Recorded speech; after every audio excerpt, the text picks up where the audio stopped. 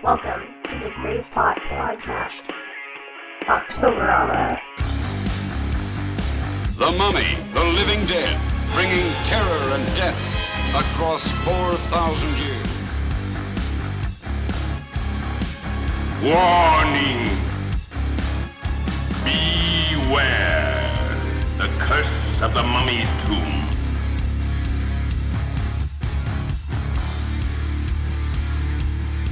Oh, I hate mummies.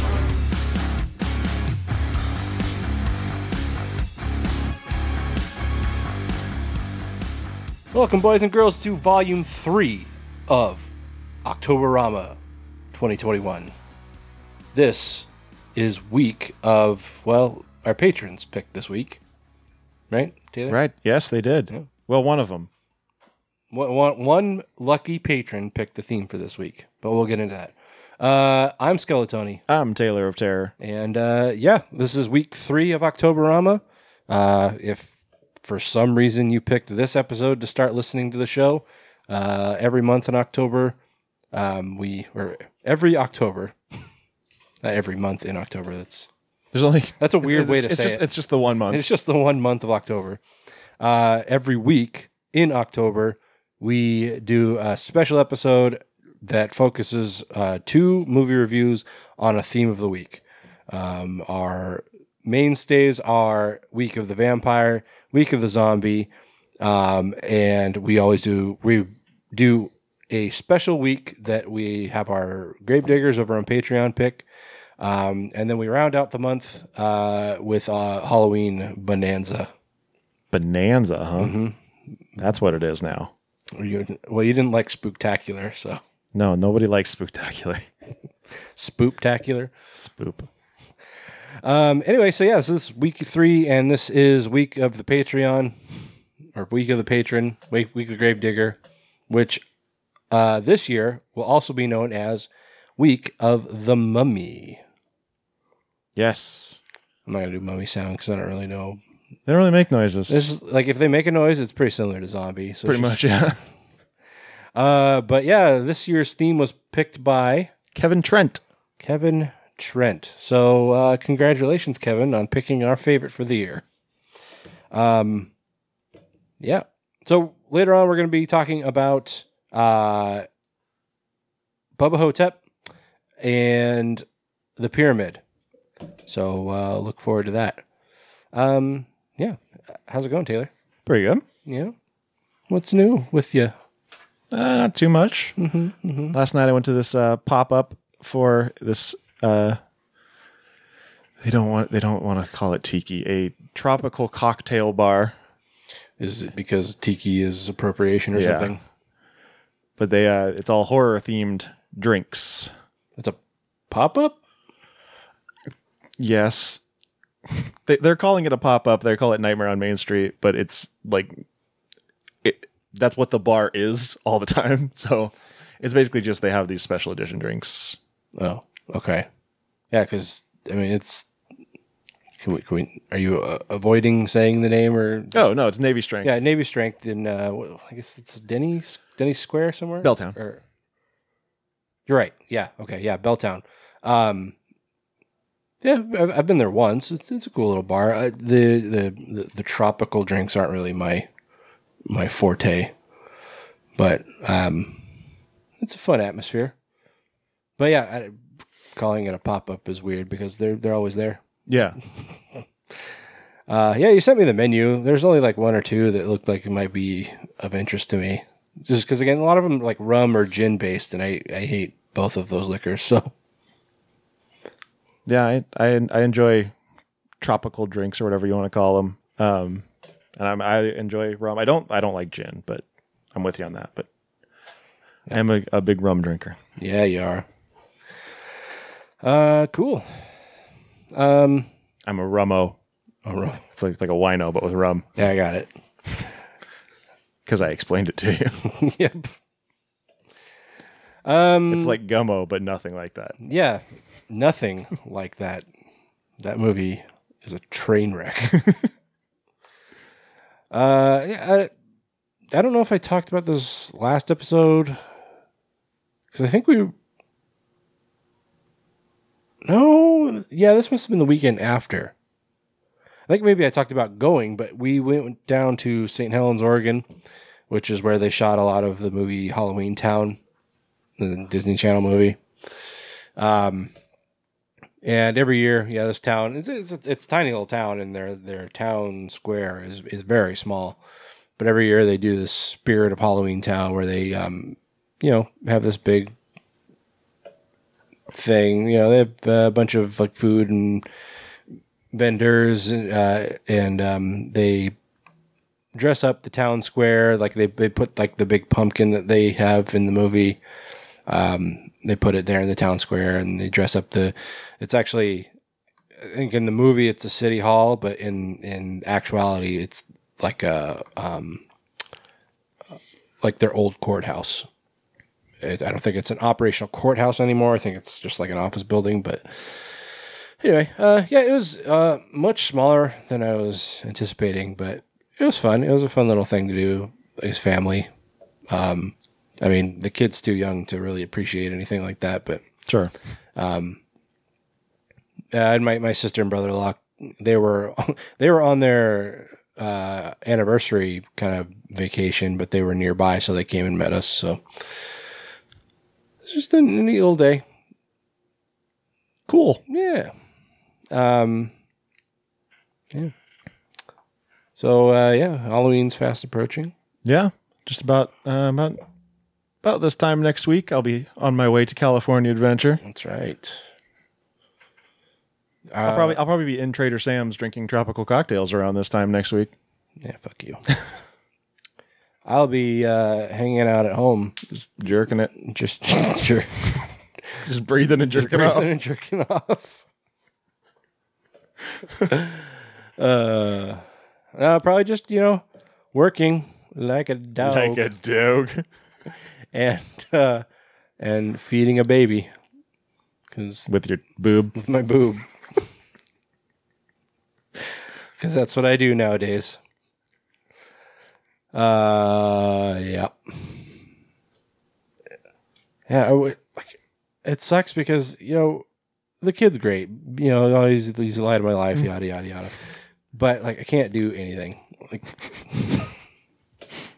I can't go on vacation. I mean, going on vacation is a little iffy anyway. Just the idea of being on a plane right now is a little, Yeah. But you almost always go on our vacation in October, and we didn't go last year. We're not going this year. We're not having our Halloween party that we have every year. And now, it's falling apart. Anyway. But have fun, I guess. Whatever. Don't worry, I will. So you're going to Disneyland and Not Scary Farm, or I'm not doing Knott's Scary Farm. I'm going to Knott's Berry Farm. why? Because Knott's Scary Farm is only on Thursdays through Sundays, and I'm going Sunday through Thursday. Is it really? Yeah. I didn't know that. Well, sucks for you. It does, yeah. Do anything else, or? I'm going to a Sounders game, and I'm going to a Clippers game. Neat. Yeah. Who are the Clippers playing? The Cavs. Fun. Should be a doo-doo game, but tickets are dirt cheap. Yeah, So it's the Clippers. Clippers are actually good. Like, They're good now? yeah. Oh. Well, how about that? I mean, they're not as good as the Lakers, but Sure. The Lakers got to come in and class up the joint a little bit. yeah.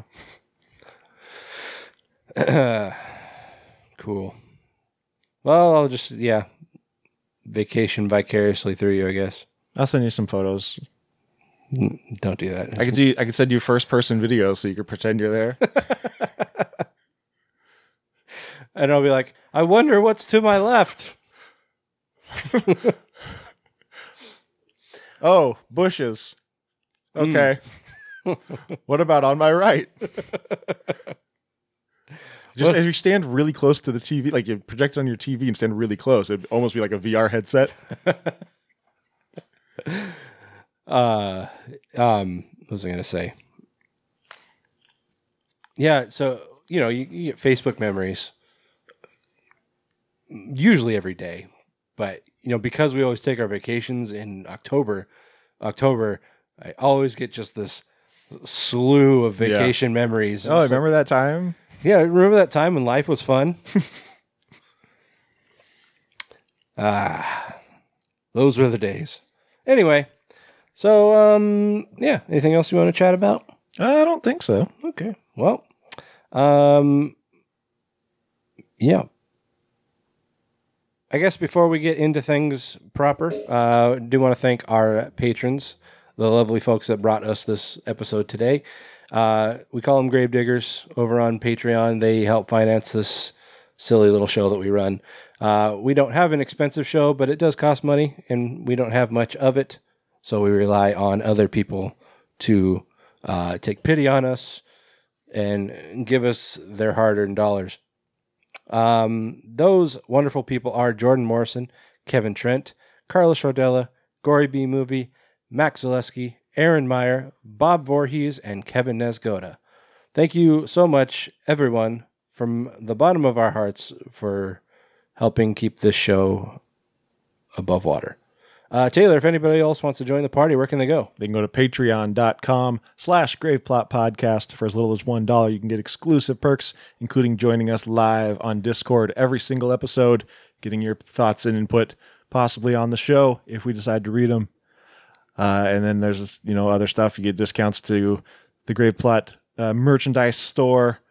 $5 get your name in the show, etc., etc. Yeah. I do have an update on the unicorn. Oh, yeah? I got a hold of Matt. He asked me, he was like, do you want like a super drunk, ugly unicorn sitting in a lazy boy or like a crunked out one with chains and a grill? And I was like, no, just like a really chubby unicorn. And he was like, all right, just so you know, I charge extra for ass shaving. So you got to shave your own ass? I guess. Or you should just pay him to shave your ass. I probably will just pay him, yeah. Just to make sure that he knows who's who. Also, I want to throw Carlos under the bus here because I rewatched the scene from 2001 Maniacs that inspired this whole fiasco, and it's a fat Pegasus. Oh, honestly, it's been so long I forgot where that all came from. Yeah, it was in 2001 Maniacs when Emile Hirsch was making out with the girl, and he like pulls her shorts down. And she's got this fat Pegasus that covers like her entire ass cheek, which mine is not going to do. And it's like so obviously just like Sharpie. It's going to be funny. Like it'll be funny that you have it, but it's like, it's not something I can just see. Yeah. And be like, haha, you have that on your butt. Because I'm just not going to look at your butt all the time. Unless I make you. Don't make me look at your butt.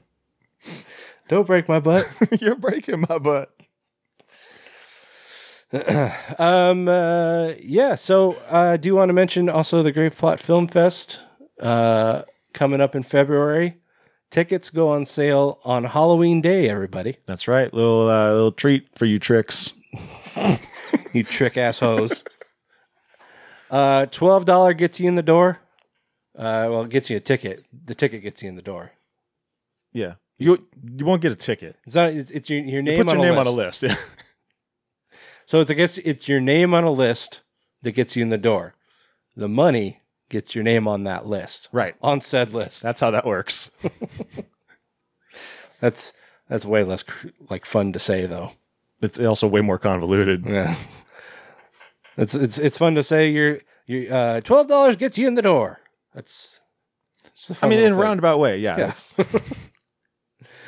Also, exciting news. We do have our first big sponsor, Growlers. Growlers Seattle.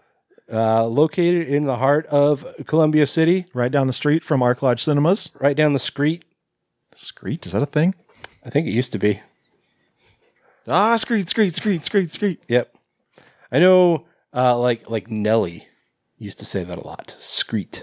I know there's guys that say skirt. I don't know if that's the same thing. I don't even know what that means. Growlers. They are a tap room /dog daycare /dog park. Yep. So that's a combo. Like I've heard of like bars where you can bring your dog, but the fact that it's like a proper dog park and also a dog daycare, all inclusive. It's not something I've heard of before.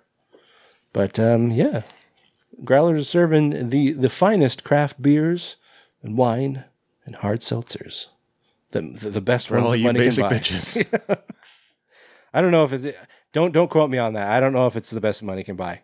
It may just be like, these are our vendors and these Maybe like this is- Kirkland brand hard seltzer. Kirkland brand honeydew flavored hard seltzer. They have 2 flavors, honeydew and lime. It's actually hint of lime. Hint of lime. Barely tastes like anything. Yeah, like these seltzers, they're like everybody's got a fucking seltzer now. There was an SNL bit last week, and the guy's like, "Oh, I'm gonna drink some hard seltzers," and it was Costco brand or something like that. And the guy's like, "Costco has a hard seltzer?" He's like, "Yeah, man, everybody's got a hard seltzer." And then so the guy walks in, he's like, "Hey, I brought hard seltzers," and they like Jiffy Lube. The guy's like, "Who else has a hard seltzer? Does my desk have a hard seltzer?" And they're like, "I don't know. Look." And he opens the drawer, and there's a hard seltzer. It just says desk. But yeah, seriously, everybody be having hard seltzers nowadays. It's all started with White Claw. But seltzer, it's just carbonated water, and they put like a drop of flavoring in it, and then somebody was just like, "Hey, what if we boozed this up?" Yeah. And I don't And now those people have yachts. yeah. How stupid, dumb, big their rooms got rooms. I never got the seltzer thing, like LaCroix. We drank them for a while just to kind of stop drinking soda. I've never liked like club soda, and the fact that there's almost no flavor in LaCroix, and it basically just tastes like if club soda was thinking about a fruit or something. Yeah, that's kind of what it tastes like. Yeah. Anyway, but yeah, so Growlers, we're excited to have them on board. Go check them out. We'll throw their growlerseattle.com. That's Growlers with a Z. Yes. All right. That it? That it. All right. Let's do some more business.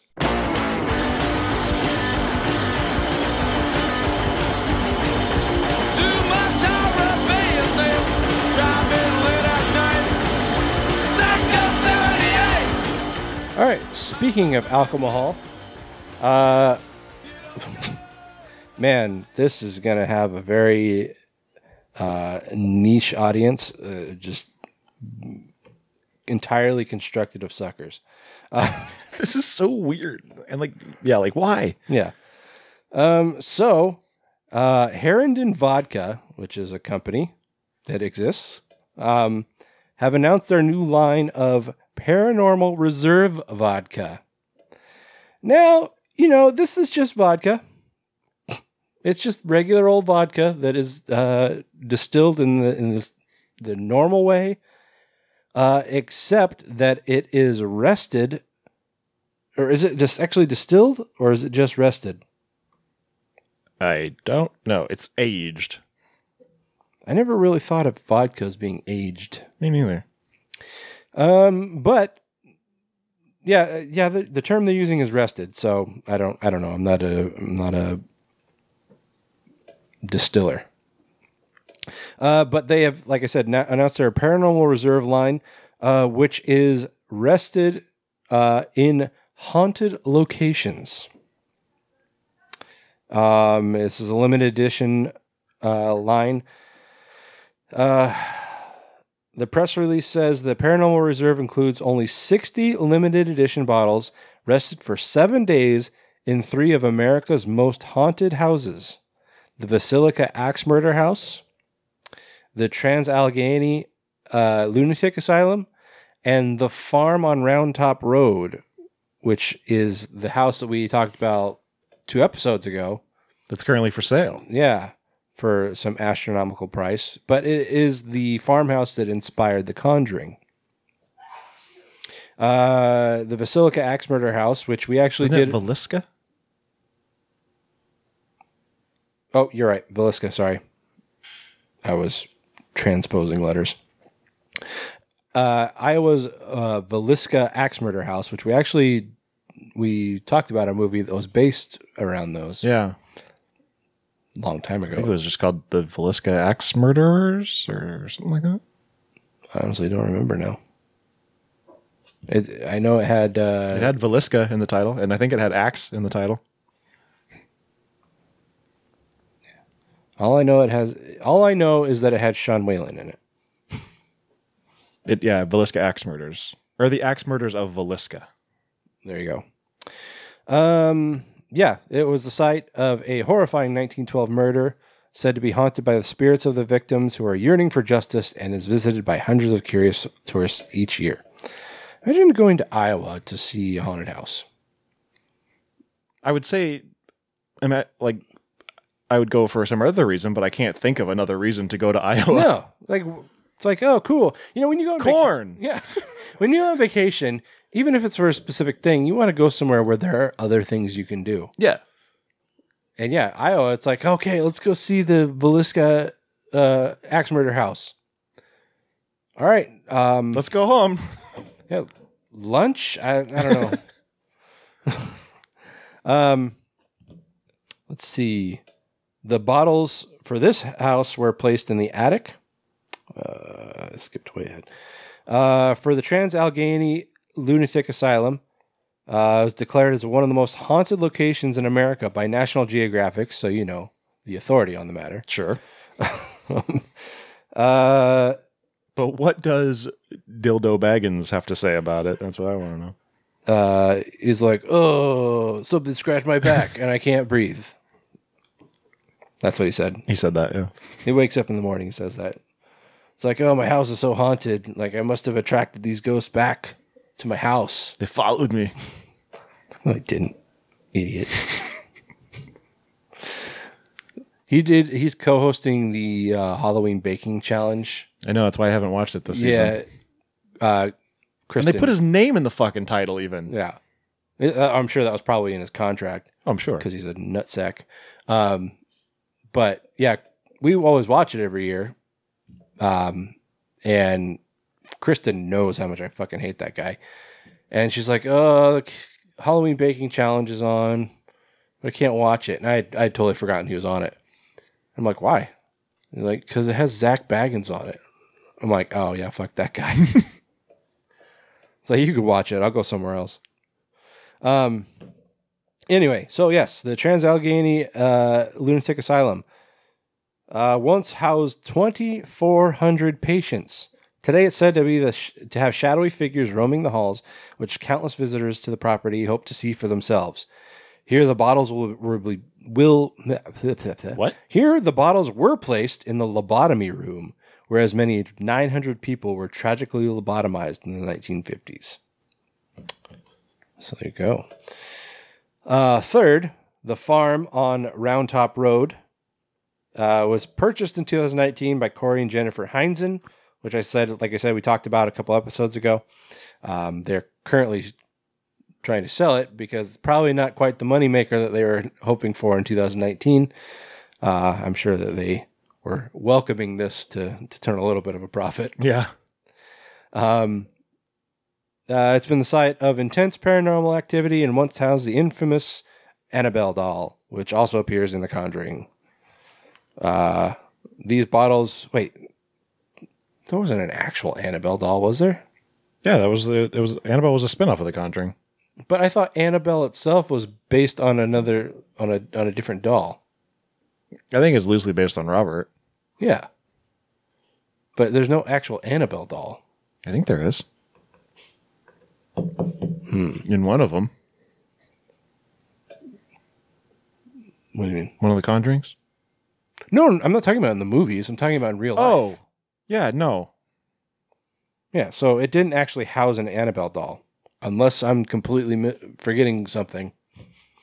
Like I said, yeah, Annabelle, I'm pretty sure was based on Robert. which is like a Raggedy Andy doll, if I remember right. Yeah. Yeah, no, I don't think there was a actual real life Annabelle doll that I know of. Yeah, I could be wrong. Not that I care one way or the other. The bottles here were rested in the most paranormal sites in the house, including the seance room, basement, and upstairs bedroom. I don't understand. What was the point of this? To make them spooky. Well, it's like, are they supposed to like get in like still? Is this like aging whiskey in an oak barrel or something? Like it gets a little bit of that conjuring flavor in it or something. It gets spirits. Nailed it. Got him. But this is just. I feel like is the bottle haunted now? Like, Yeah, what the fuck is this supposed to do? Like, this is unless they're aging it in some kind of like special cask or they're adding some kind of like special flavoring in it. This isn't going to do anything. This is purely for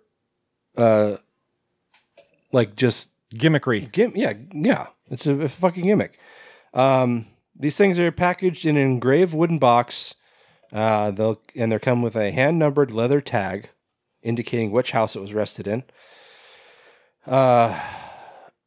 Additional accessories include gloves to handle the bottle with care, as well as information on the history of the house, its paranormal activity, and details on where exactly each bottle is placed. So it's not even being aged in like a barrel. They're just putting the bottles in a house for a week or whatever. Yeah. It's like I could put something in my attic. It doesn't make it special. Yeah. It's like I've got there was an old fucking suitcase in my attic from the previous owners. Like, is that haunted? Is it special now? It's probably so full of ghosts. Can I sell it for like $300? It's a shitty old suitcase, but maybe. You should just tell people that it's like DB Cooper's or something.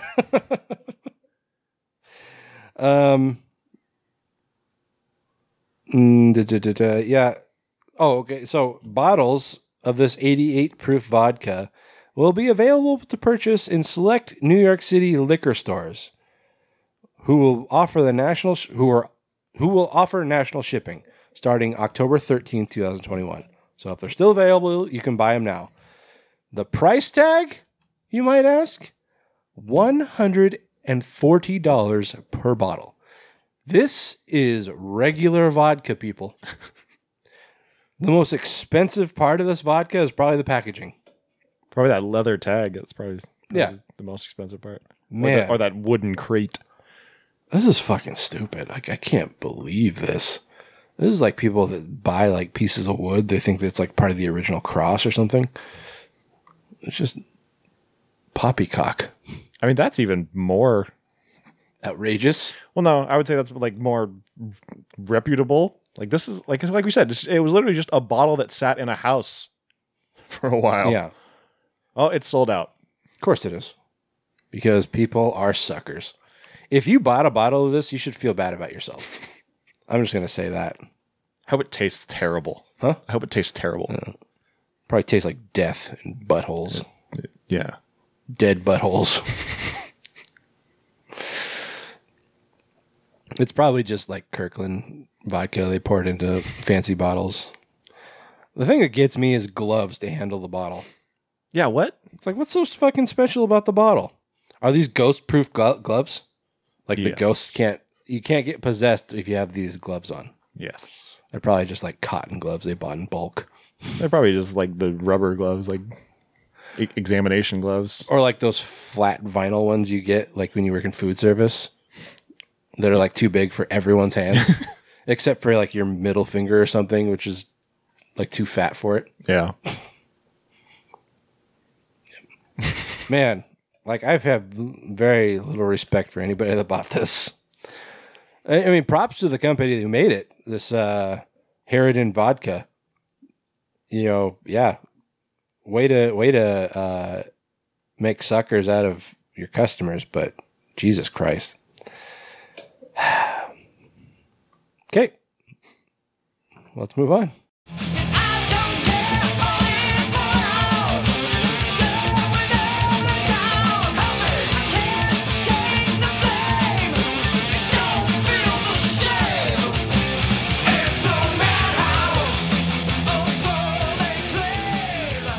So Mike Flanagan continues to be killing it.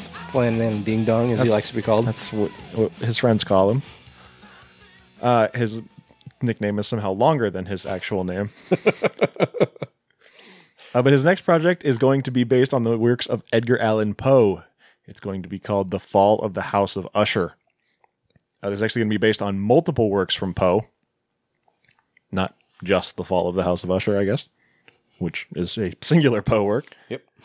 It's going to be a series on Netflix, of course, because Flanagan and Netflix are tied at the hip at this point. Yeah, like I feel like Netflix Netflix just gave him a blank check, and they were like, "Whatever, man, fucking go." Guess. Yeah, they're like, I don't know. It's like Netflix owns his soul at this point, or something. 8 episodes have been ordered so far. Flanagan and Michael Fimognari Yep. will each direct 4 episodes. Flanagan spoke to the Boo Crew podcast, and he said, "A lot of the stuff I do is a slow burn. The Fall of the House of Usher is a brush fire. It's an explosion. It's as aggressive and rock and roll and over the top and just violent and insane and horrific as anything I've ever done by a lot. We're going to pull all the all-stars from the intrepid group of actors and some great new faces, and we're just going to fucking jam. Going to jam and jam until you can't jam anymore. You want to get jammed? You want to get jammed up?" I'm sure leading the cast is probably his wife. Yeah, probably. Yeah, she's in fucking everything. And then I'm sure, oh God, what's her name from Spin City? From Spin City. Yeah, that was in Gerald's Game. Carla Gugino? Yeah. She'll probably be in it. Oh, I didn't know she was in Spin City. Oh, yeah, she played Michael J. Fox's girlfriend in like the later seasons. Oh. Okay. I didn't really watch Spin City. I couldn't get into it. Oh, you're missing out. I mean, I was It's like, Bill Lawrence, man. yeah, well, he was a writer. He wasn't like, That wasn't a showrunner, but yeah. yeah, I mean, no, I But then when Fox left, and they were like, "How about Charlie Sheen?" And people went, "Oh, no, what? No." yeah, I think, And they were like, "Okay, we'll bring on Heather Locklear too." And people were like, "Just stop." yeah, like my dad watched it, and so just the dynamic of my family is like, whatever dad's watching, that's what we're watching tonight. So yeah, my dad would watch Spin City, and I just sit there and watch it, and it's like, all right, well, it's on, so I might as well watch it, but it just never really appealed to me. And then even like once Charlie Sheen came on, yeah, I think even my dad lost interest. So It's like everybody knows that one dude from Ferris Bueller, and I'm like, no, he's from Spin City. Charlie Sheen, Charlie Sheen was in Ferris Bueller? yeah, man, Oh, yeah, he was the criminal guy. yeah, No, I can't remember the character's name. now. His friend. Cameron Fry, Cameron, yeah. I can't remember. Yeah, I can't remember the actor. Alan Ruck. Yes, Name. yeah. He was on Spin City. Yeah, And Barry Bostwick was the mayor. Who's Barry Bostwick? Remember that commercial? Yeah, Remember? yeah. Flannel Flannel Ding Dong also said, "We just want buckets of blood pouring out of the ceiling on page 2. Fucking A. And we're just going to go ballistic. We're going to do it all to the music of one of the most intensely effective gothic horror writers. This is what we've been craving. A chance to just go ballistic on something. The entire catalog of Poe is wide open. It's all public domain. We can cherry pick whatever we want and put it into one giant, crazy, heavy metal riff that's just blood-soaked and wild. In a sense, we get to blow off steam after 5 very emotional years, and it lets me play in a corner of the genre I haven't gotten to play in a long time. It's a relief, really. It's fun to have fun." All right, man. I mean, he's using a lot of music references, and I'm totally into it. He sounds super drunk. He's like, "There's going to be blood and guts and blood and tits. It's fucking sweet, man." It's like, man, you're using a bunch of words I don't understand, but fucking A, I'm along for the ride. Yeah. He sounds very excited about it. Yeah, he does. And I don't know if there's actually going to be music in it Yeah, there's a lot of talk about heavy metal and music, and and rock and roll. And he was like, "We're going to do it to the music of one of the most intensely effective Gothic horror writers." And I was like, "Wait, Poe? Poe didn't make music." not that I know of. But you guys don't know Edgar Allan Poe's band, Nevermore? Edgar and the Poeheads. No, Big Ed and the Poes. No, Poeheads is better. Poeheads. That was their fans. Were called Poeheads. Did you watch Midnight Mass? No, I keep meaning to, and I keep not. We started it, and like honestly, did we talk about it on the show? I don't think so. Okay, because this one totally slipped by me, and it was my wife that actually turned it on. And as soon as I saw Kate Siegel, Yeah. I'm like, oh, this must be Mike Flanagan. And then I saw like a bunch of other people who were in other Mike Flanagan stuff. I'm like, oh yeah, this is definitely him. But yeah, we started it, and it's like we never finished it. I don't know if Kristen just lost interest or what, but we never went back to it. And it's just like, yeah, apparently it's very good, but I just can't find the motivation to go back to it. Well, if you need more blood and guts and tits and Edgar Allan Poe and music, heavy metal, then boy, do I have something for you. And riding on a fucking Pegasus, playing a fucking giant electric guitar. Riding on a Pegasus that's riding on a motorcycle that's on fire. Playing the sweetest fucking heavy metal riff you've ever heard. On a fucking BC rich warlock. So like, rock and roll poison.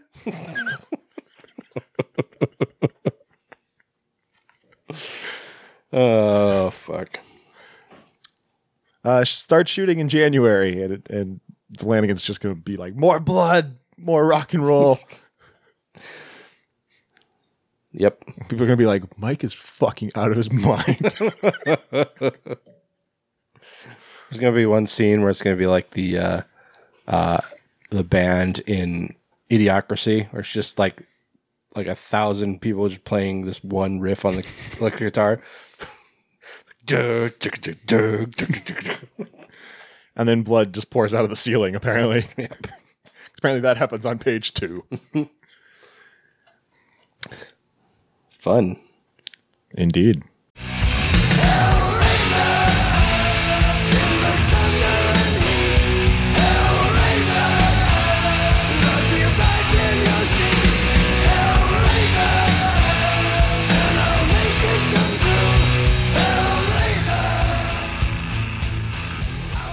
All right, so we've talked a few times about the new Hellraiser movie show. It's a Hulu show, or is it a movie? Fuck, I've lost track. No, I think it's a movie. Okay. Are we sure? No. Well, fucking A. Anyway, well, it's one of those things. It's either a movie or a TV show, because we are quality reporters. Film. New Hellraiser film coming exclusively to Hulu. It's in pre-production right now. Casting is underway. It's being run by, it's showrunner, director, David Bruckner, who we have a convoluted history with. Not personally, just with the movies he makes. Yeah. He did The Ritual, which we liked. Yeah, but he also did like VHS, which is not good. Oh, no. Did you? I told you I watched VHS 94. Yeah, you said it was very bad. It's not good at all. Like there's like one thing that's kind of okay. And the rest of it's just a big old poopy cocky. Oh, no. Anyway, so pre-production's underway. People are hard at work. The biggest news to come forward recently is that they have cast their new Pinhead. Now, this is going to come as a shock to people who have not heard about this already, but they have cast an actress as Pinhead. Sense8 actress Jamie Clayton has been cast in the role. Clayton? Back up, Clayton. Die, fake friends. Or replacement friends. Replacement friends, yeah. Jamie Clayton from Sense8 has been cast as Pinhead / the Hell Priest. Makes me wonder, they want to stay true to Clive Barker's original Hellbound Heart novel. The novella. Or novella. Yeah. It makes me wonder if they're going to abandon the Pinhead name and just go Hell Priest, because that was his name in the film, or in the novella. Pinhead was actually a name that just popped up, I think, from like the special effects department. Oh, really? Yeah. Yeah. And I knew it wasn't his official name, but I didn't know where it came from. I didn't know if it was actually an official thing when the first movie came out, or if it was like something that kind of stuck over time. I think it's kind of like the whole zombie thing where, Romero, what he referred to them as ghouls. We don't say the Z word. Yeah. And they just kind of eventually evolved. Little green ghouls. They eventually evolved. What's that, 3 episodes now? And they eventually evolved into being zombies to a point where even he was just calling them zombies. Yeah. I think it's the same thing with Clive Barker, that he's just... Pinhead, fuck it. Yeah, he refers to him as Pinhead, but even though that's not what he wanted to call him. Anyway, so Jamie Clayton being cast. I know I've seen her in a couple things. I never watched Sense8, and I know I've seen her in a couple other things, but I cannot think of what they were. But anyway, so I just, the whole thing about casting a female as Pinhead. She was in the Neon Demon. Okay, that was one thing I saw her in. It says she's in Hellraiser 1987. I don't think that's right. Probably not. Because there weren't a lot of people in Hellraiser 1987, or the original Hellraiser. It was pretty small cast. Yeah, I think Google was just like, she's in Hellraiser. That's whatever. Anyway, so the thing about Jamie is that she is actually a trans actress. And I know there are a lot of people that are upset about a female being cast as Pinhead, whereas in the novella, Pinhead, or the Hell Priest, was referred to as being kind of like androgynous, which I feel like this is happening more and more often, where it's like, oh, it's an androgynous character, so cast a female. But how's that androgynous? You're just making him female. Shouldn't you cast like a non-binary?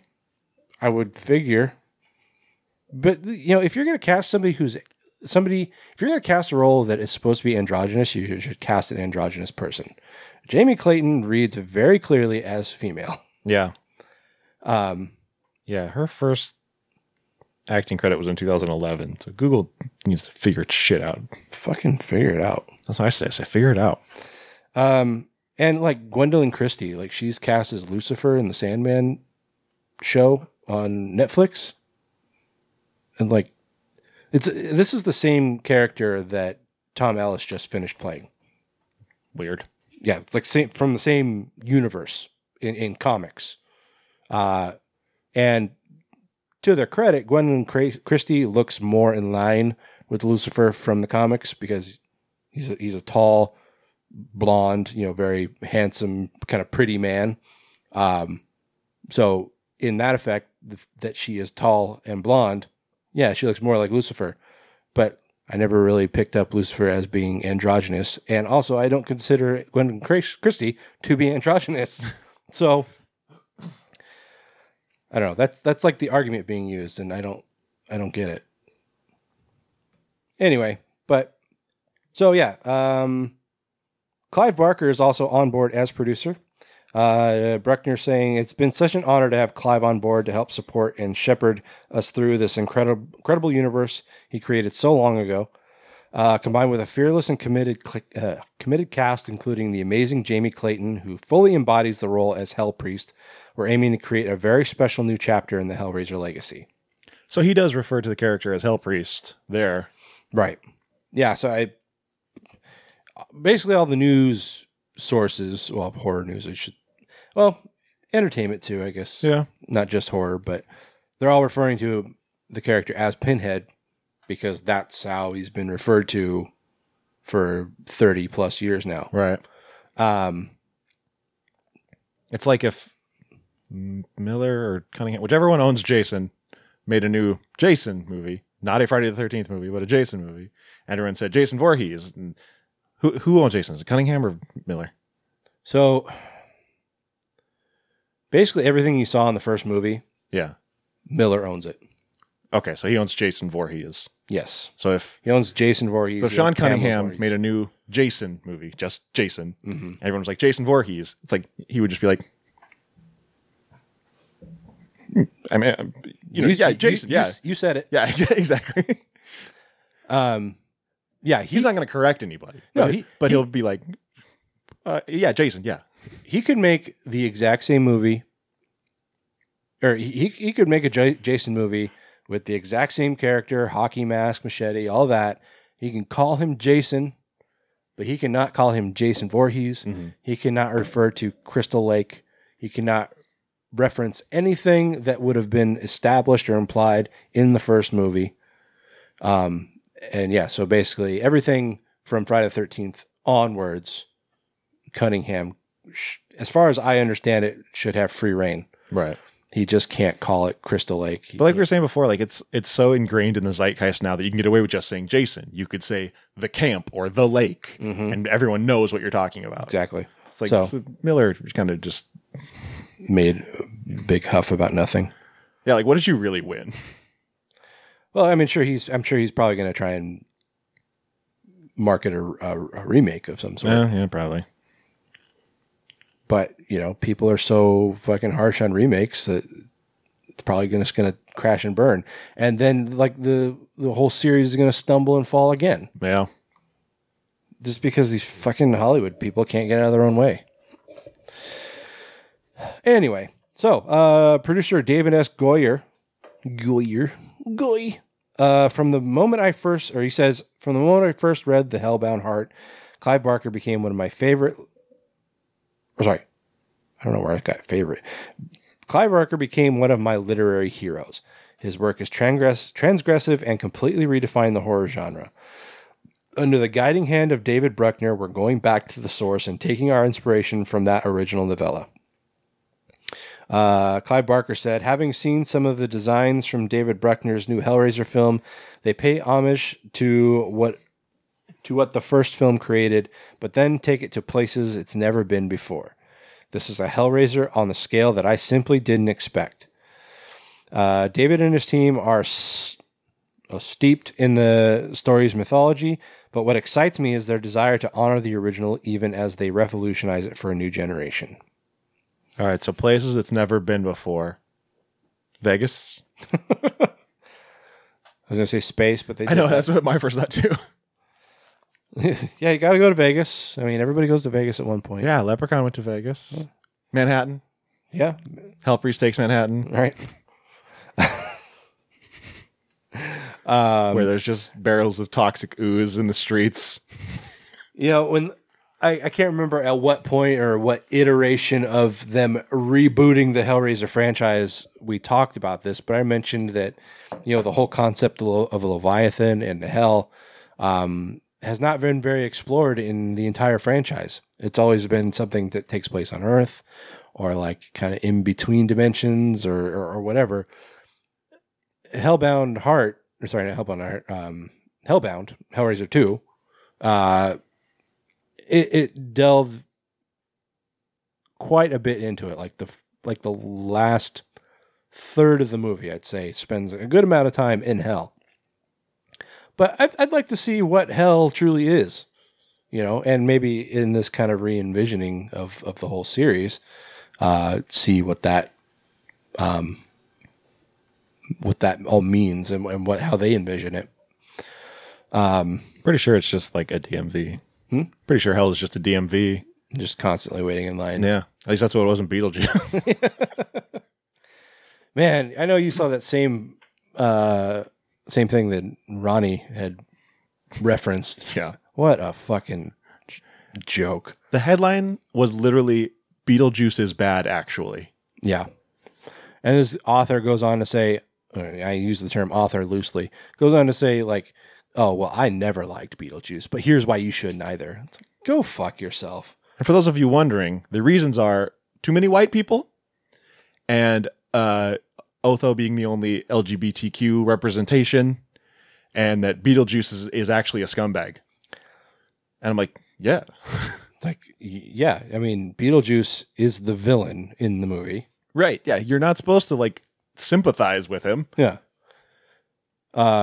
That was their biggest argument, was that Beetlejuice is actually a bad guy if you think about it. I'm like, you don't really need to think about it. Like they're like, he tried to marry a 15-year-old. I'm like, yeah, he's a fucking scumbag. Like, yeah, we all know this. And like, you know, when people write these articles, they make it out like every movie is supposed to be some fucking political commentary or social commentary.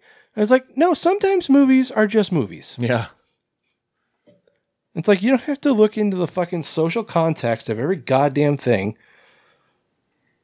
Also, you leave Glenn Shaddix the fuck out of this. R.I.P. Is he dead? Yeah, he'd been dead.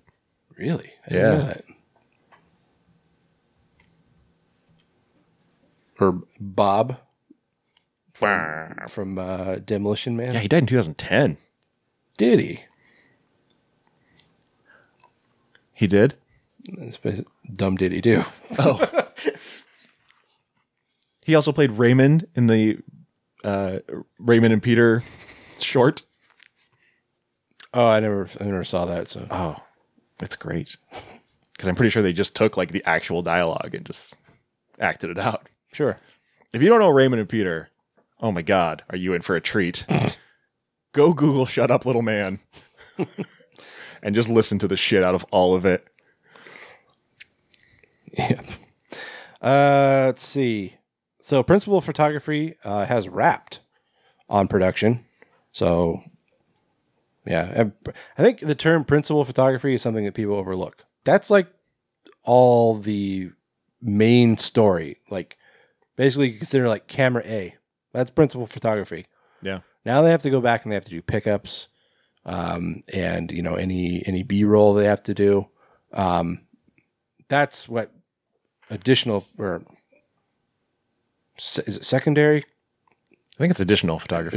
Okay, so yeah, that's what they have to do.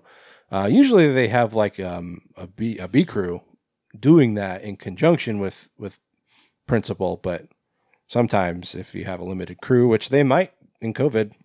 That's true, yeah. Anyway, so the reimagining of Hellraiser will debut exclusively in the U.S. on Hulu. Sorry, Canadians. And Brits like Clive Barker. Womp womp.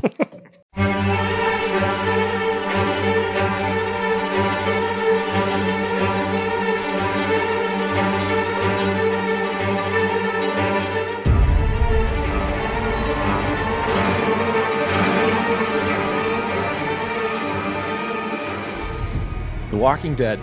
In more womp womp news. The Walking Dead. Fear the Walking Dead.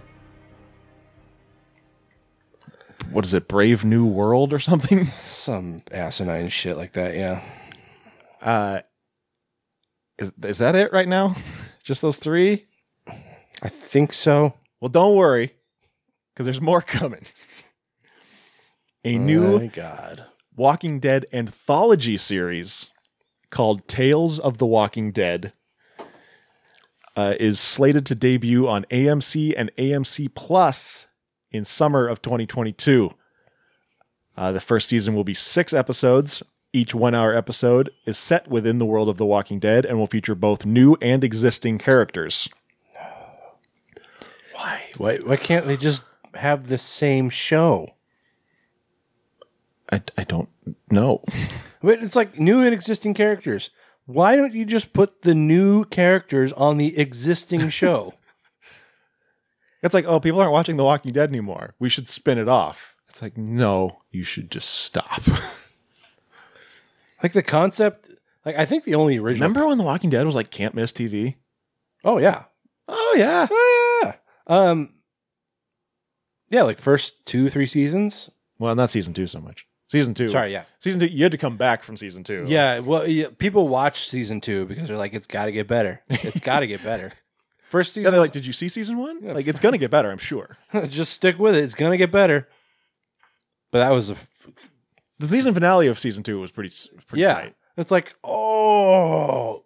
And now we have to wait a fucking year for the next series. Yeah. Or next season. Turned to British all of a sudden. Apparently. Yeah. I think I haven't watched it in years at this point. Like not a single episode. So I'm not really all that sure what's going on. Yeah. But I'm pretty sure the only original character still left on the show is Daryl. And that's because they paid Norman Reedus an obscene amount of money to stay on the show. Pretty much until he's dead. All right. Well, like he, as an actor, is dead. Keep that in mind. Scott Gimple, who's the man behind all this, says this series, more than any other in the Walking Dead universe, which apparently is a term we're using now, runs on new voices, perspectives, and ideas, bringing to life stories unlike any we've told before. It's a fucking zombie show. Apocalypse. We've all seen all these stories before. Yeah, remember when they were like, oh, Fear the Walking Dead, it's going to be a new perspective. I'm pretty sure Fear the Walking Dead, they're currently like just in the woods. It looks like something we'd film in my fucking backyard or something. Just in the woods talking and making like dramatic looks at each other. And then sometimes a zombie pops up.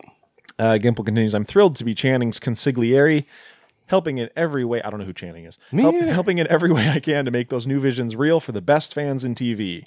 I started as a fan of The Walking Dead and have ended up as a showrunner of what will hopefully be one of its most unique spin-offs. I'm so grateful to AMC and Scott. Who's Scott? Isn't he Scott? Gimple. I thought this was Gimple saying this. Oh, I've lost track. I don't care. Maybe it's Scott Channing. I don't know. I'm going to stop reading this because I don't care. This will be the 4th official The Walking Dead series, following in the wake of the main show, Fear the Walking Dead, and The Walking Dead World Beyond. That's what it is. Neat. And of course, if you're thinking, well, 4 is not enough, I need more. There's a 5th show in the works centered around Daryl and Carol. Like you said, Daryl's still on the main show. I thought Carol was dead or that she had left the show or something. I mean, she might be. I don't know. It could be like an earlier, like a prequel. Maybe it's going to be like, because they had like a time jump. It was like a 5-year time jump or something like that. Maybe they're just going to randomly start time traveling like in Lost. Fuck it worked for them. Did it? We made a stupid, nonsensical show and people thought it was genius, so. I liked season 1, and then like literally the beginning of season 2, like the first episode, they're like, yeah, we time travel now. And I'm like, nope, I'm out. Oh man. I liked when you guys were just on the island.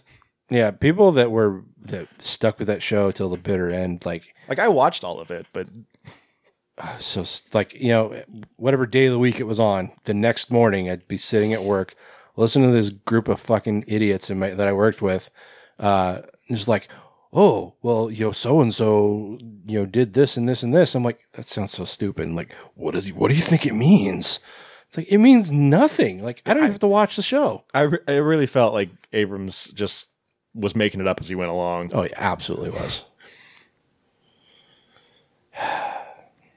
Speaking, I mean, this is completely off subject, but Abrams, he's working with Bruce Timm, who was the guy that did Batman the animated series. They're doing a new Batman animated series, but it's like it's a prequel almost. So all right, that should be neat. Did you watch the trailer for the Batman? Yes, not so bad.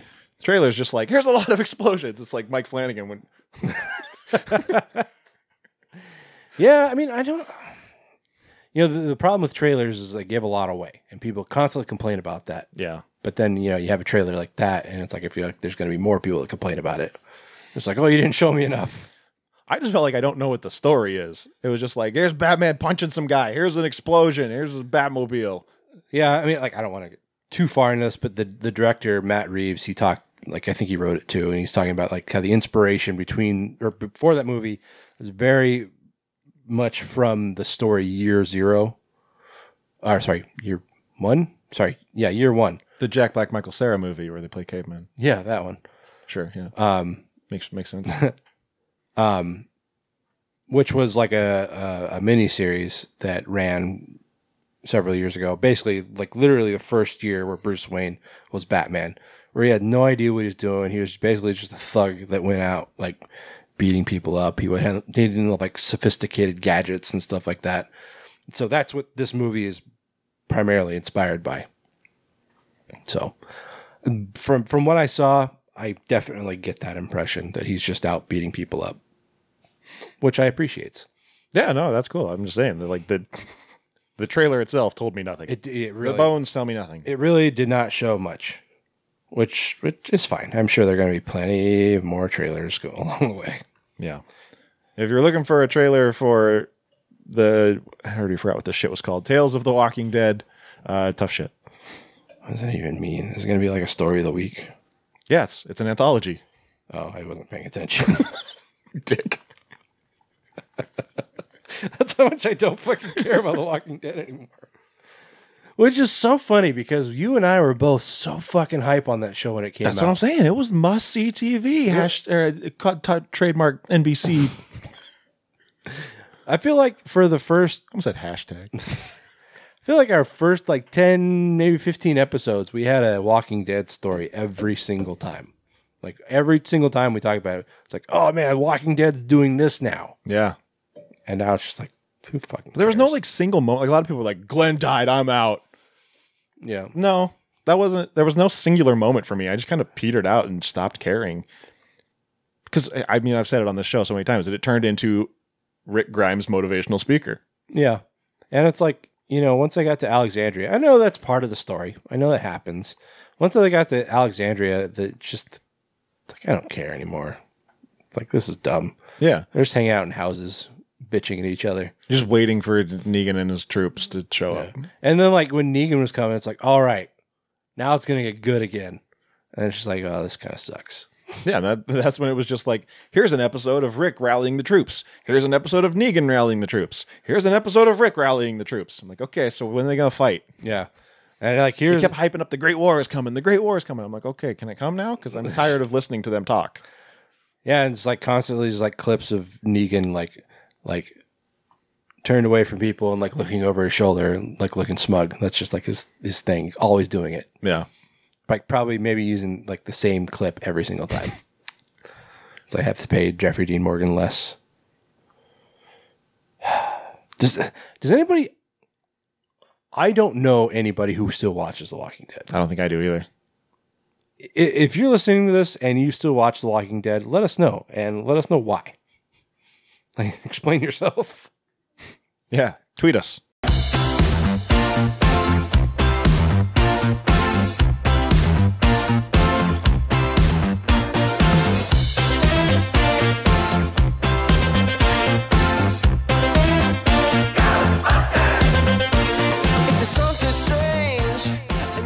All right, so coming up in about a month-ish, Yeah. we've got a brand new Ghostbusters movie, a proper Ghostbusters movie. Proper sequel. The one that is in line with the original series and not some stupid money grab reboot. This is not the Ghostbusters 3 that Dan Aykroyd originally wrote where they went to hell. I kind of want to see that just because it would be such a fucking train wreck. And it's like, But I also really want to see the one that the guys from The Office allegedly wrote. oh, with like the next generation. Well, I mean, I don't know. I still don't know if that was like a real script or like a fan script. I don't know. It doesn't matter anymore. But it sounded good. But I think both of us are pretty hype on Ghostbusters Afterlife. Looks like Hype is a strong word. Okay, well, we're Cautiously optimistic. Looking forward to. Yeah. Okay. Yeah, and that, like I said, that's coming in about a month. Jason Reitman, who's the son of original director Ivan Reitman and director of this new film, was talking to the Hollywood Reporter at New York Comic Con. He's saying that Afterlife was meant to reinvigorate the franchise. And by that, he means that he is quoted as saying, we wanted to make a movie that opened the universe to all kinds of stories. Which, this is what, I mean, I don't know if this is his exact idea, but this is what we were saying when the remake came out. Is instead of doing a remake, do different franchises. Yeah. Do Ghostbusters Miami and Ghostbusters Seattle. Yeah.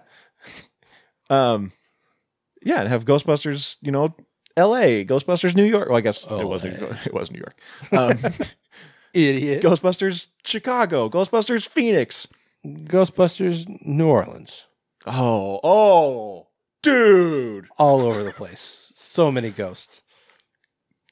Yeah, like Ghostbusters New Orleans would be like, we need to expand. Yeah. Because there's so many fucking ghosts. Put that ad on Indeed.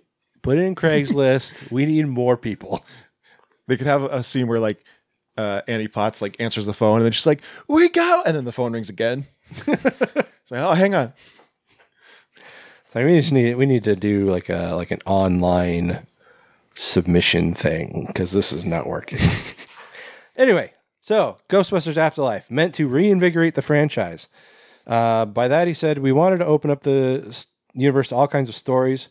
Said I want to see Ghostbuster movies from all my favorite directors, and I hope this movie sets the table for them. So yeah, like basically what we're saying is, it's we don't know where the story exactly goes. We don't know what kind of we know the general premise, but we don't know what direction it goes, where it ends, and how it leaves that story open. But apparently, he sets it up in a way that allows that to occur and create more films in a Ghostbusters like larger franchise, or if you will, universe. If you will. And basically just create a Ghostbusters world where there's just, Ghostbusters all over the place. Yeah, go international. Ghostbusters London. Fucking A. Ghostbusters Zimbabwe. Why not? Cross promotion, Ghostbusters Wakanda. Yeah. I'm sure they probably got ghosts there. Yeah, they do. Like Black Panther, he goes into that spirit world with all the past Panthers just sitting in that tree. Do you need to bust those ghosts? Oh, they're just hanging out. Like, they're wild cats. They might get a little froggy. that was one thing, like in Ghostbusters, is they're like busting all these ghosts, and I'm like, what did those ghosts really do, though? Well, I mean, busting makes them feel good. So.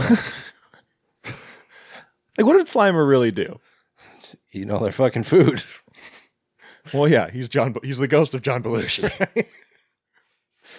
Well, like, I guess it was that snooty, the hotel manager. Yeah, they're just doing their job. We're just here to work. Yeah, I mean, yeah, that's true. They came, they saw, they kicked his ass. That whole thing. Anyway, so yeah, Afterlife, the premise is when a single mom and her two kids arrive in a small town, they begin to discover their connection to the original Ghostbusters and the secret legacy their grandfather left behind. Anybody who's seen a single commercial knows that their grandfather is Egon Spengler. Yeah. And yeah, I mean, obviously. R.I.P. Harold Ramis. Yeah, Harold Ramis left us several years ago. But the other three Ghostbusters they're alive and well, for the most part, I assume. And they are all confirmed to be in this new movie. As well as Sigourney Weaver and Annie Potts. Correct. But no Rick Moranis. No Louis Tully. No, he will not come out of retirement, which is fine. He shouldn't have to. He said, I'm done acting. You know why he retired, right? Because that guy punched him in the face. Remember that? Remember that guy punched Rick Moranis in the face? Up. And then they found the guy, right? Yeah. Yeah, fuck him. They should have just like let a bunch of Ghostbusters fans flog him with proton packs. Just put him in stocks and let him throw rotten fruit at them in the middle of town square. Yep. They still do that, right? It's New York. All kinds of crazy things go on. No, Rick Moranis, he retired because his wife died, right? Yeah, and he needed to raise his sons. Fair. It's like, all right, yeah, you do you, man. But he did come out of retirement briefly to do a Mint Mobile commercial. Didn't he come out of retirement for the Country Bear Jamboree or something? Say what? Or he came out of retirement for something where he, I don't know, one of the bear movies, Country Bears. I don't know what you're talking about. You're making this up. He's making this up.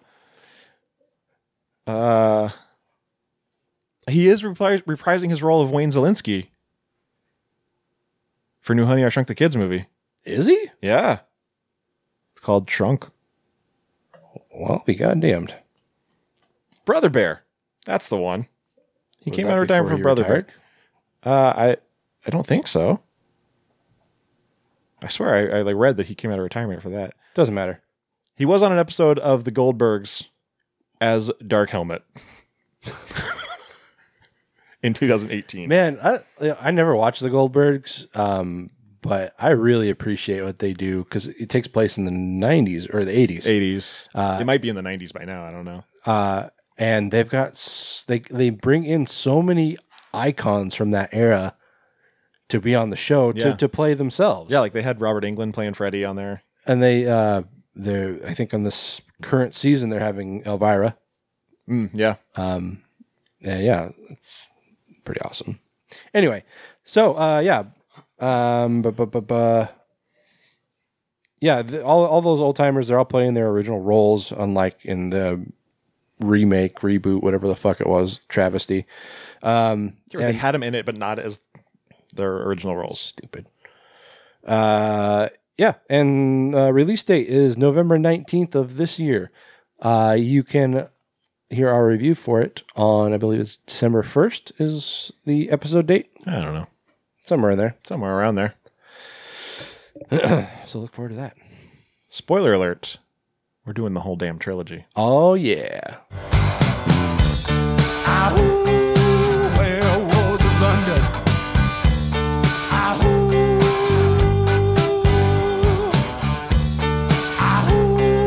Where was London? So, for whatever reason, Universal let Tommy Blum get his hands on a bunch of their monster properties. Oh, no. We know Blumhouse already put out The Invisible Man, which did very well critically. I think you said it was okay. It's fine. I still haven't seen it. I mean, you probably don't have to. I'm not really like hounding for it. Yeah. It sounds like up next is going to be The Wolfman, which has actually been in the works for a while. They got Ryan Gosling to sign on as the titular Wolfman. Lee Whannell is supposed to direct. He directed The Invisible Man. But we haven't really heard anything for about a year. But Jason Blum, Tommy Blum's brother, spoke to Collider, said, "We are working on the script, got to get the script right. Working on trying to get a script that Gosling feels good about and comfortable about and excited about." So it sounds like Gosling's kind of being a problem. A prima donna? A pill? I mean, Other P words? Penis? well, it's like, Prick? he's in a point in his career where like a bad movie could sink him. Yeah. Because he's not like that young heartthrob anymore. He's true. He's got to be in his 40s he's got to be pushing 40 if he's not already in his 40s. Yeah. And yeah, like a bad movie could just put him in the ground, especially He after the is backlash from 40. La La Land. He is 40. Wait, there was pushback for La La Land? That really started that whole Oscar so white thing Oh. because La La Land is white as fuck. But yeah, so I mean, I can understand him wanting to be choosy, but there's a difference between being choosy and cautious and being difficult. Where he what he's actually doing if anything, I don't know, but like I said, I think he's got good cause to be selective. Especially with Blumhouse at the helm. Especially Blumhouse. Fuck. I mean, we've expressed our feelings on Blumhouse plenty of times, but Talking about a Blumhouse movie next week. oh yeah, that's right, we are. I kind of feel like Blumhouse is starting to get to a point where they're not just pushing out Drek constantly. Yeah. I think they've gotten to a point where they have a reputation for making movies on the cheap, and that's attracting bigger projects. Yes. So if that's what And they're then- going for, it worked. So good for them. Yeah, and I mean, for the shit that we've talked about Blumhouse, when they do actually, put some money and some effort behind a project, like both of Jordan Peele's movies, or the Halloween movies that we're going to talk, like we'll talk about the new one next week. They put out good stuff, and Blumhouse seems to do well at just kind of being like, okay, this is your movie. Here's a check. We're going away. Yeah. Whereas, other studios are like, well, what if we put a Pepsi can here and then we can get $1 million from Pepsi? And then, oh, you can't say pussy. Like, but it's rated R. I know, but my wife doesn't like that. So, other producers kind of, they dig their fingers in. Whereas it feels like Blumhouse does a pretty good job of just being hands off. Last night we were watching TV, and this commercial came on, and I can't remember what it was for now, but it was talking about, I think it was maybe like something about birth control. It was that one that from Schitt's Creek. I can't remember her name. Oh, Alexis. Yes. Yeah. Welcome to my vagina. Yeah, that. I think it may have been that commercial. At one point, I was like, "It's for your pussy." What? Why would you say it like that? Kristen's like, she's like, I really hate that you said it like that. I'm like, moist pussy. Pussy. That's terrible. You're a terrible person. She got so upset. I don't even have one, and I'm upset. For your pussy. But yeah, like you said, credit where credit's due. I no longer like when it's like Blumhouse presents. I'm no longer just like, oh no. Yeah. It's like, well, this could go either way. And yeah, if it took them just putting out garbage for however many years to get to this point, then okay, sure. More power to them. Like Sometimes you got to eat shit. fake it till you make it. Yeah. And that's what they did. And they're like, well, we'll put out this like teeny bopper Hollywood shit. And once we get enough money, then we can actually start making good movies. Yeah. I don't know if I'll ever get to a point where I will assume that a Blumhouse movie is good, though. No. Because they did me dirty for so long. Yeah, I've been burned before. Blum also says we have 2 or 3 we're developing, talking about Universal Monster projects. He said they're not yet announced, so I can't talk about them, but the status with Universal Monsters is no different than it's ever been. Universal is in charge of the Universal Monsters, go figure. But we've come up with a few ideas that they've for a few... I assume that's supposed to be liked for a few of their other ones, and hopefully we'll turn those into movies. Okay. It's interesting that he's like, we've got a few ideas. I'm like making the monster movie. It's been made. Yeah. Yeah. I know everything's got to have a new twist and cell phones and everything because it's modern day. Yeah. Cell phones. That's how you know it's now. It's now. It's present day. It's not like the 80s because they have cell phones. Right. So that's how you know. Yep. In the 80s, only rich people had cell phones, and they were gigantic. Yeah. Zach Morris phones. Right. And like when something's in the future, you know it's in the future because they have big screens that float in the middle of the air. Yep. That's how you know. I'm still waiting on like one of those Tony Stark phones or like a piece of glass. Or like the Grizzle phones from Parks and Rec. Grizzle phones. It's when they went to the future of 2017 and they had the phones that were, it was just like a little plate and then like it would like project a thing. Oh, right. Yeah. last episode, right? Or last It's like the few last episodes. season. Yeah.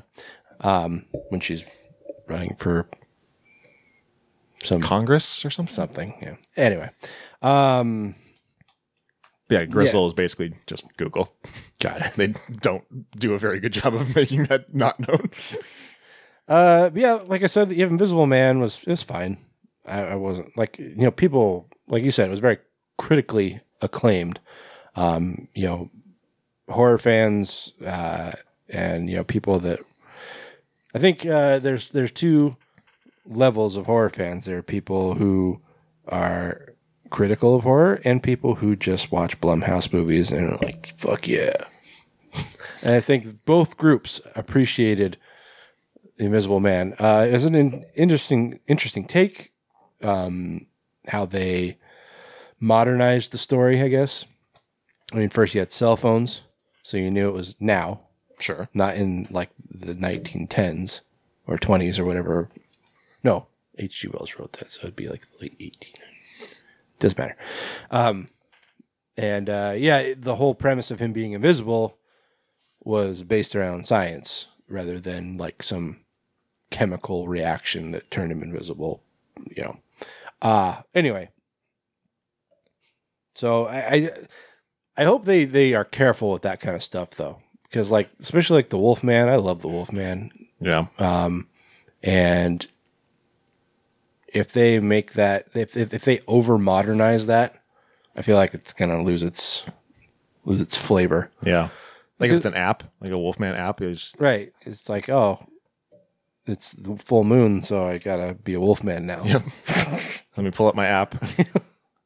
But no, I mean the whole appeal of the Wolfman is like, oh, he gets bitten by a wolf, and it's like an ancient curse, or ancient might be an extreme word, but and the whole, you can't just have like Romani as they're referred to now. They're gypsies back then, but Romani, like, it's hard to incorporate that now and be sensitive to that race. No, race isn't the right word. Group, culture. But I don't know. That was kind of all part of the Wolfman, and even in the remake with Benicio del Toro, that was part of it. Yeah. But again, I guess you just have like a generic palm reader or something. Something, yeah. But even that took place in like I think around the turn of the century, like late 1800s, early 1900s. So actually, even earlier on than the original Wolfman, that from the 40s. Anyway, so yeah, I just hope that Blumhouse, Handles with care. yeah, exactly. All right. Well, that's it for horror business. Yes, it is. And so from here, we will move on to our film reviews. You should. Oh, we will unwrap our movie reviews. Because it's Week of the Mummy.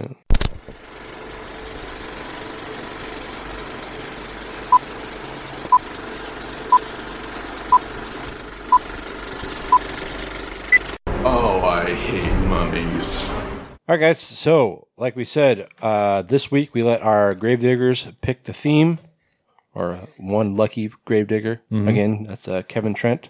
Yeah, we just opened up for submissions, got a bunch of different suggestions, and this is the one we chose because we were surprised that we hadn't done it yet. Yeah. Have we done any mummy movies whatsoever? I don't think so. It's weird. It's weird, man. It's weird, wild stuff. Anyway, so yeah, this is Week of the Mummy. We're going to be talking about Under Wraps and Mummy Dearest. We're going to be talking about Under Wraps and the Under Wraps remake. So kick off your shoes and enjoy. Now, we are going to be talking about Bubba Ho-Tep and the Pyramid. Taylor, which one do you want to start with? Let's start with Bubba Ho-Tep.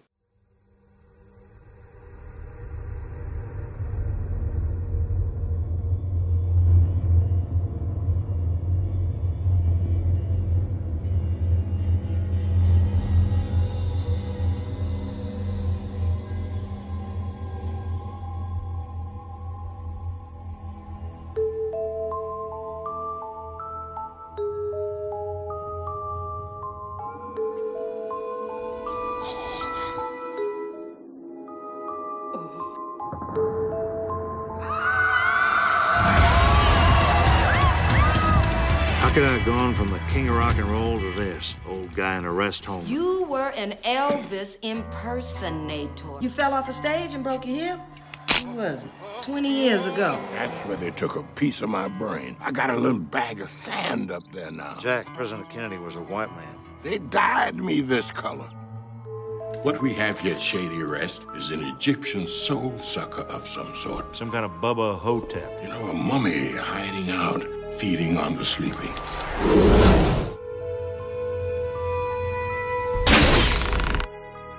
He can just keep on feeding unless he's finally destroyed.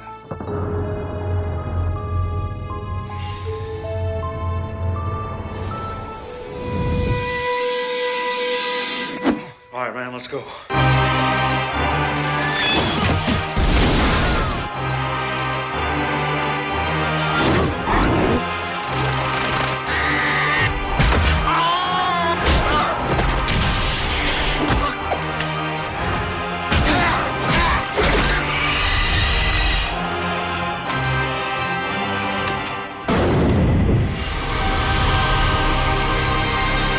Don't make me use my stuff on you, baby.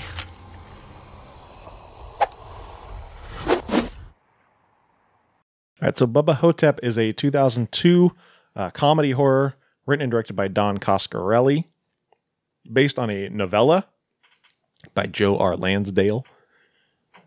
The term Bubba Ho-Tep is basically Ho-Tep is an Egyptian. I don't think it's an actual Egyptian word, but it's like a family or something. It's Egyptian-y. Yeah, it's Egyptian in nature. And then Bubba is, a good old boy from the South. Right. And this is a term that is given to this mummy because he wears cowboy boots and a cowboy hat. Cowboy hat. Not sure why. He just does. He just does. Yeah, we never really get any clarification on that. But this movie is centered around Sebastian Haff, also known as Elvis Presley. The real Elvis Presley. Played by none other than Bruce Campbell. Would you, before this movie came out, would you, if they were talking about, okay, we're going to make this movie, it's going to have Elvis Presley fighting a mummy, and we're looking at Bruce Campbell, what would your reaction be? I mean, aside from being a Bruce fan. Not as a Bruce fan? No. I mean, a Bruce fan, a Bruce Campbell movie is a good thing. Looking beyond that. He wouldn't be my first choice. Okay. Yeah. It's just I never would have pictured him playing Elvis. Yeah. I think he did it well, but I wouldn't have. Anyway. Yeah. Basically, Elvis got tired of the fame and the, adulation. So he found the top Elvis Presley impersonator, a guy named Sebastian Haff, and switched lives with him. And so it was Sebastian Haff that actually, died on the toilet. He didn't actually die on the toilet. and so this is the real Elvis Presley, who is now in his golden years. He is in a home. He has a growth on his pecker. And, but of course, none of the people there believe that he's actually Elvis Presley. They think that he's Sebastian Haff and that he has, mental issues. Yeah. You find out that, once he changed places with the real Sebastian Haff, that he had documentation that should he ever decide to change places again and go back to his original life, that he had some documentation to prove who he actually was. Yeah, they drafted up a contract. They had it all in writing. Mm-hmm. But that all literally went up in flames. Barbecue accident in a trailer park where his entire trailer just exploded. But yeah, he said he wasn't bothered by it, but, considering what his life is like now. Yeah. But, sorry, I don't mean to take over. Saying if he would have stayed Elvis, he'd probably be dead, because he did say that aside from all the the limelight that he was in as Elvis, he was also on a constant round of drugs and just taking pills. And, Tom Parker was basically, a slave driver, making him dance like a performing monkey. So he probably still would have been dead if he would have stayed Elvis. Yeah, probably. But he did not. Now he's old and he's in this home. His roommate, Bull, passes away. And it took me forever to figure out why I recognize that guy. Why did you? He was the dad of the girl who got kidnapped in House of a Thousand Corpses. Oh. I didn't put that together. But Bull is taken away by none other than Daniel Roebuck, who is the hearse driver, mortician person. That's such he's not an A-lister, but what's he doing in this role? Yeah, it's such a minor role in such a B movie. Yeah. Yeah, there's, people go to pay their respects to Bull and somebody brings in this tin of chocolates and this old lady just decides they're hers, takes them. When she opens it, she unleashes this giant scarab. And, anybody who knows anything about mummies or Egyptian cultures know that scarabs and mummies go hand in hand. Sure.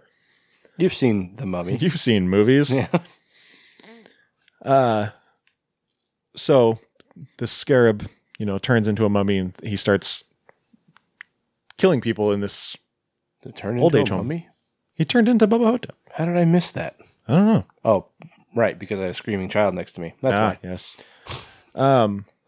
Guess maybe it doesn't turn into him because Elvis kills it with the fork. Yeah. And then jabs it into the heater and electrocutes himself to kill the scarab. Right. But in some way, the scarab unleashes the mummy or something.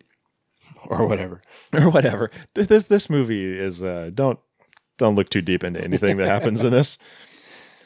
So he's, he kills the bug, but he doesn't really think anything past that. So he tells the guy, whoever caretaker or whatever, he's like, you guys got a really bad bug problem. And so he turns to the only person in this home that he's actually, I don't want to say friends, but the only person he gets along with is a guy named Jack, also known as John Fitzgerald Kennedy. Heard of him? He survived that day in Dallas, although they removed part of his brain and replaced it with a bag of sand, and then proceeded to dye him black and put him in this home. Yeah, because Lyndon Johnson, his vice president, had him assassinated. Yes.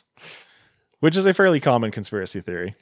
I do like that he finds Jack on the ground and wakes him up, and they hear something in the hall, and Jack's like, I heard someone coming. I heard the scurrying sound. I think it's Lyndon Johnson. Elvis is like, man, Lyndon Johnson's dead. He goes, psh, like that would stop him. So JFK is now an elderly black man who, Sebastian or Elvis, he, looks the part, he acts the part, he's got the voice. This guy does not do the JFK voice in any way. He's got a mustache. He doesn't look anything like JFK. Yeah, it's Ozzie Davis, who he's just one of those guys. If you saw him, you'd know him. Yeah. I can't think of immediately off the top of my head anything he's been in, but yeah, he's one of those guys you recognize. Yeah, I just love that. Elvis is, he has to wear corrective lenses, but it's the big Elvis style aviator. Yeah. Those are his everyday glasses. Yeah, if you're putting together an Elvis costume and you go to Spirit or something, it's the glasses that come with the costume. Right, yeah. And so him and Jack they make it their mission to take out this Bubba Ho-Tep. But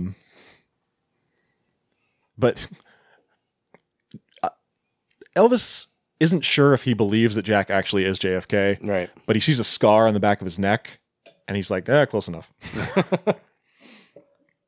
He also is connected to the piece of his brain that's in DC. So he talks about every once in a while he still gets visions and memories from his original brain. Right. And he's just like, what if one day somebody takes the battery out? Apparently that will make him just die. Right. But yeah, this mummy was on a museum tour, and someone hijacked the train and stole the body. In Texas. This is in Mud Creek, Texas. Yeah, somewhere in East Texas. I don't know if you mentioned that. I did not. East Texas is just like nothing. Yeah. It's just So I guess that's apparently where you got the cowboy outfit, was just somewhere in Texas. that's where they come from. Yeah. Cowboy outfits. They get them in Texas. They make them in Texas. Because the stars at night are big and bright, deep in the heart of Texas. Yeah, so now the mummy is loose. This mummy is a soul sucker. We learned Like my ex-wife. Hey! I don't have an ex-wife. Taylor does. I do. But yeah, Jack has all these books on mummies, of course. Naturally. And so As you do. he explains that this mummy is a soul sucker who he feeds on elderly people because their souls are weak because they don't have much time to live, so they're easier to steal. But they don't give him as much life force, so he has to do it more often. Juice. And he sucks their souls out through their buttholes. Is it exclusively their buttholes or just whatever hole he has access to? It seems to be exclusively the butthole. Although I guess he does try to suck out Jack's out of his mouth. Yeah. Y'all.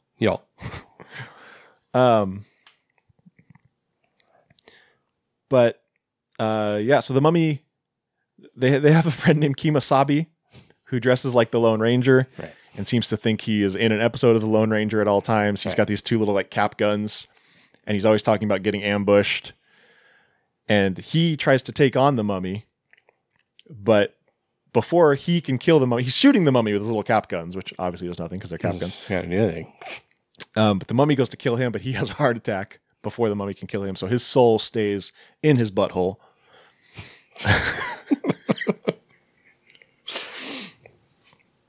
But so, now it's personal. The mummy has killed their friend Kemosabe, which means friend.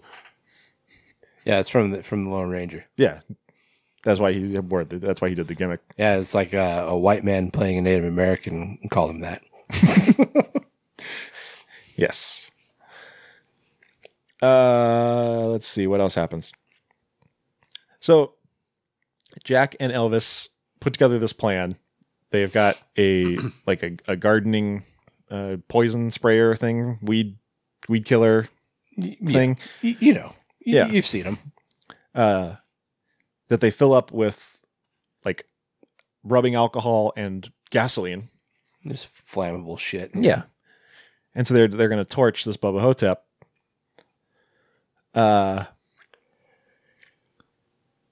The middle of this movie is kind of boring.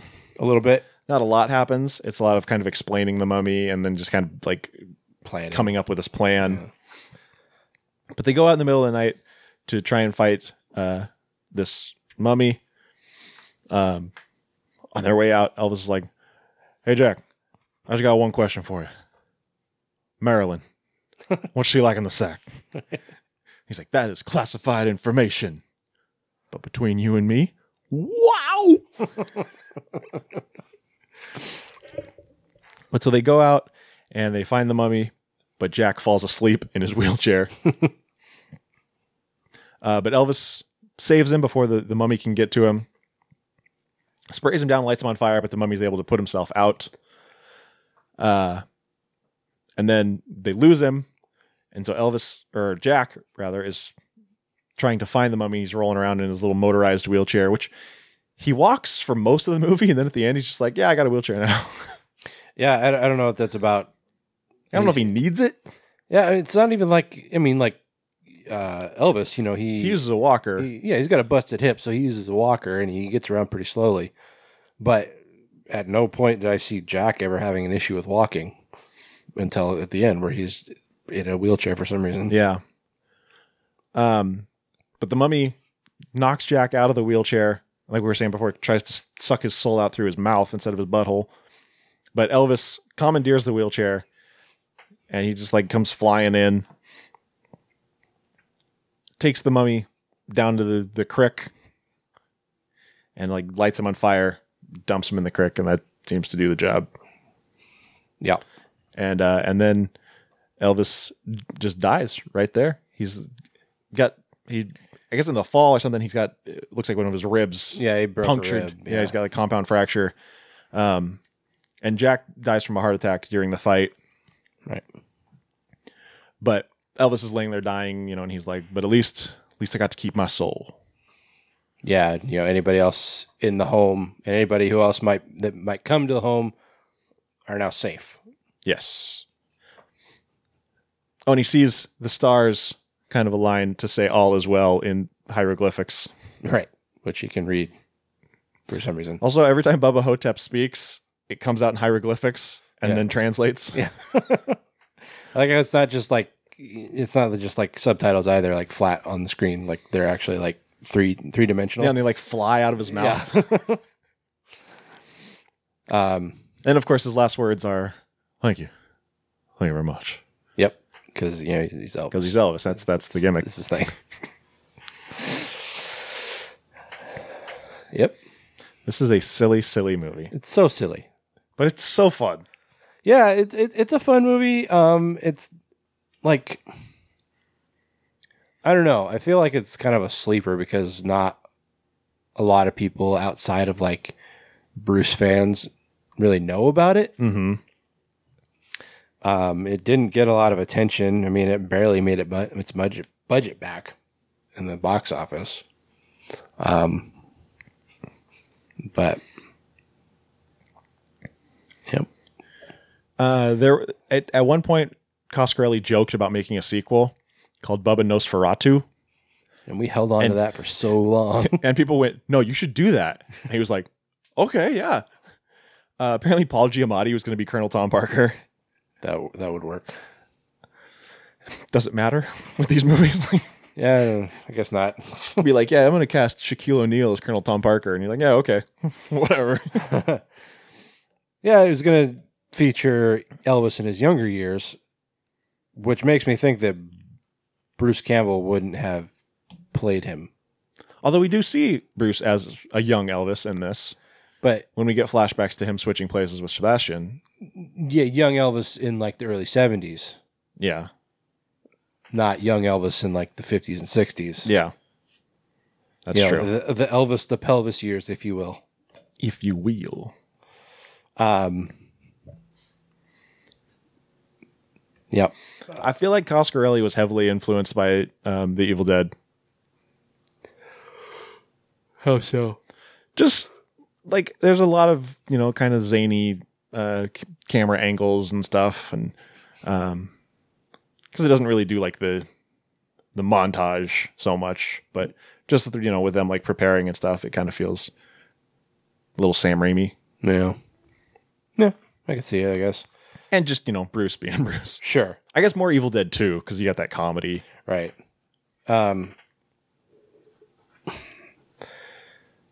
Shit, what was I going to say? Oh. Lost my train of thought. Fudge. I don't know. Maybe it'll come to me later. It's so they explain at one point. I don't know exactly what happens, but for some reason Elvis has like this telepathic exchange with the mummy, which isn't really explained. Like, not really sure why that happens. But it kind of gives like a back history of who this mummy is, who he was in life. Right, yeah. And I think also partially, when he first sees the mummy the first time, the mummy's like shuffling through the hall, and he like looks over into their room and he makes eye contact with Elvis. And then all of a sudden Elvis like gets his memories. Yeah. No explanation of why that happens to him. I honestly can't remember exactly, because they made some inference about who he was in life based on those visions, and I can't remember that was now. I don't remember either. All I remember is the bus going off the bridge. Right. Yeah, and we do see some flashes of what happened to him.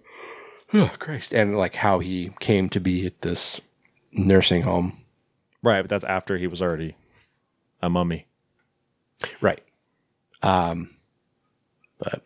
no, yeah, I mean, like it's a goofy movie and definitely should not take it too seriously. I wouldn't take it seriously at all. I mean, as far as a film. Yeah. It's just goofy, and you shouldn't be looking for it like any artistic nuances, I think. And you know, maybe Coscarelli was trying to do something like that, but it just didn't happen. Yeah.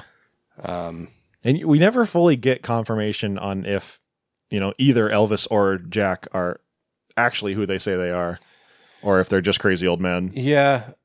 Yeah, because, I mean, even though we get this backstory for Elvis, Jack, like, you have to assume it's probably not actually JFK. Yeah. But we don't know. With Elvis... It's like, if Elvis is actually Elvis, then why couldn't Jack actually be JFK? Yeah. But it's like, you know, we get this backstory with Elvis explaining, you know, why people think he's the Sebastian half. But we don't really ever get, like, any, like, real firm evidence that he really is Elvis. And, you know, it kind of leaves the door open to think that maybe he is just a crazy old man. Yeah. Who just has, you know, delusions of grandeur. But anyway. He talks about he wants to name the growth on his pecker Priscilla and then pop it by jerking off, but he can't get a boner. And then he had, like, there's this nurse that's always putting Vaseline on his pecker, on his growth, talking about how it's supposed to, like, make the pus stop. Yeah, she comes in, she's like rubbing it on his dick, and like he's like starting to feel like reinvigorated because of, you know, him and Jack trying to, you know, track down this mummy and kill it. So he's like starting to get a little more pep in his step, so to speak. And while he's thinking about that, the combination of him being excited by that and then this nurse like rubbing his dick, he actually gets like his first hard on in a decade. Yeah. Yeah, because I mean, even earlier, Bull's daughter comes to, you know, pick up his things, and she like bends over in a skirt, and her entire ass is hanging out, and he's just like, "Yep, can't do anything about that." Yeah, he's like, you know, 40 years ago, she would have been all over me. Yeah, but now she just, like she just sees me as this innocent. Yeah, he was like, her flashing man. her panties was not intentional or unintentional. She just didn't give a shit. Yeah, she didn't see me as this. I can't remember what his exact wording was, but basically she didn't see him as any kind of sexual being. Yeah, it's the same as a house cat looking at her. Yeah. Yeah, he's got some clever little colloquialisms. Yeah, it's definitely got that Bruce flair added to the character.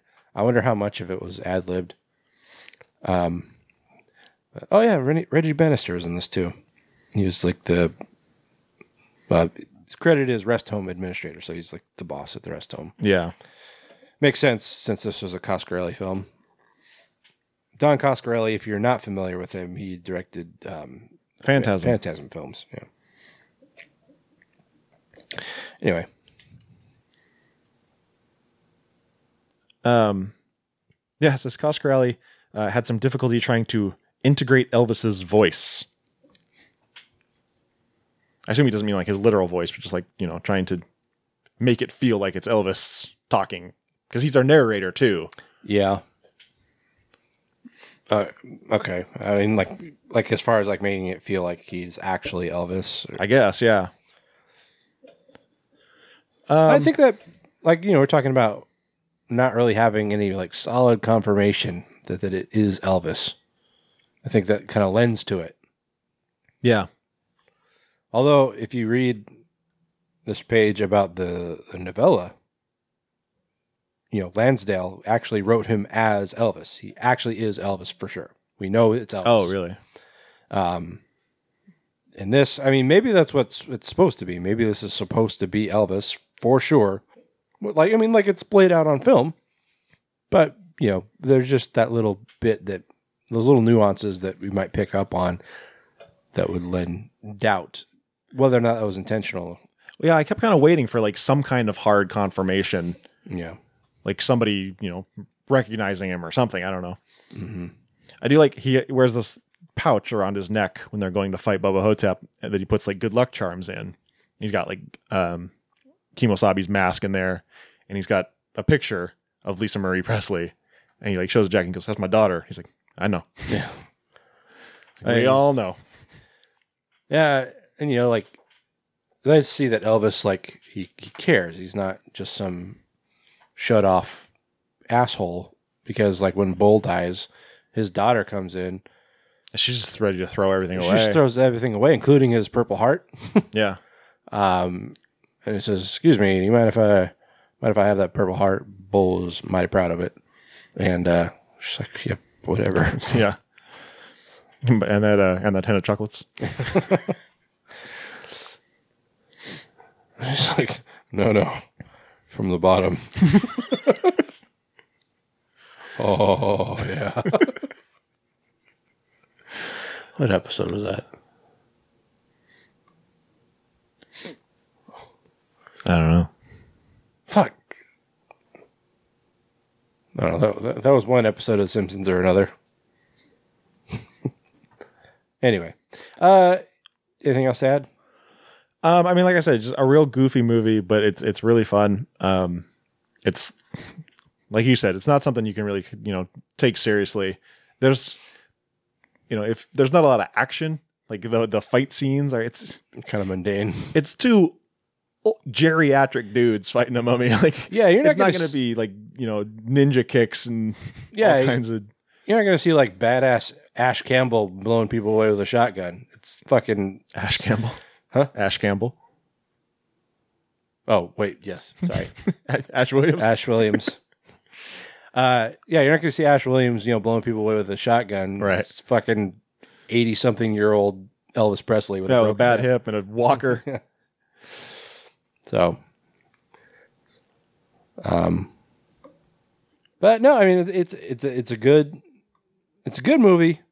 I don't know that it's going to have like a wide appeal, and I think probably its notoriety kind of lends to that, kind of reinforces that not a lot of people know about it. But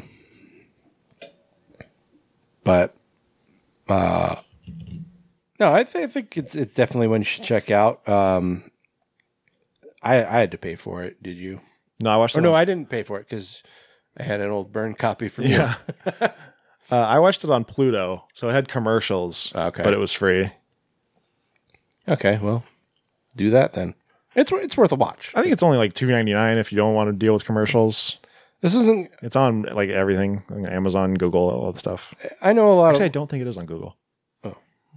Oh, yeah, I know a lot of horror fans and a lot of like hardcore Bruce fans have this on their shelf. I don't think it's worth it, honestly. This is a movie that you maybe watch once every few years. Yeah. I honestly, I think probably the first time I saw this was the last time I saw this. I think me too. Yeah, I think this was only the second time I'd seen it. But no, I'd say it's definitely worth a watch. It's fun, it's goofy, but yeah, it's not like a regular watch. Yeah.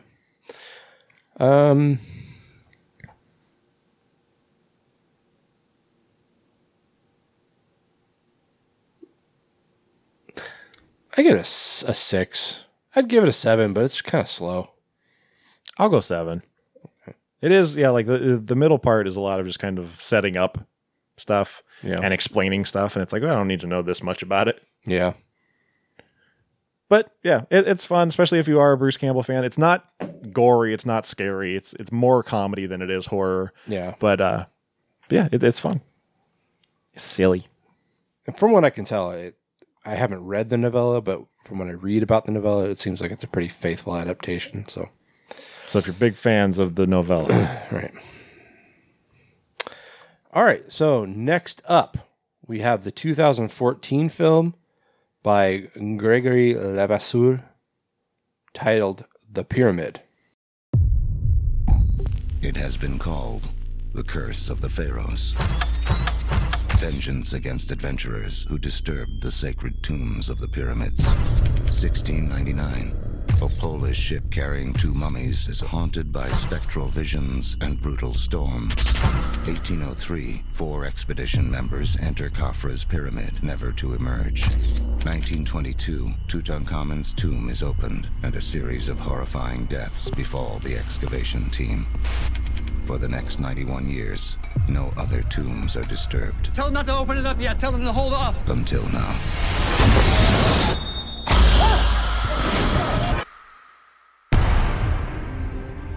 So what happened to him? Toxic air. Usually found in caves and tombs, structures that have been sealed off. As you can see, the pyramid behind me has only 3 sides, not 4 like the Giza pyramids. Look at the size of that thing. Hey, he's saying we can't go in there. This is the find of the century. You're crazy if you think I'm not going in there. Stay close and don't touch anything. Look at this. What is that? These carvings tell a story. This is a warning. Warning for what? What is happening? We have to back out of here one at a time. Oh my God. Dead end. It's a labyrinth built with the purpose of keeping whatever is inside from escaping. Did you guys hear that?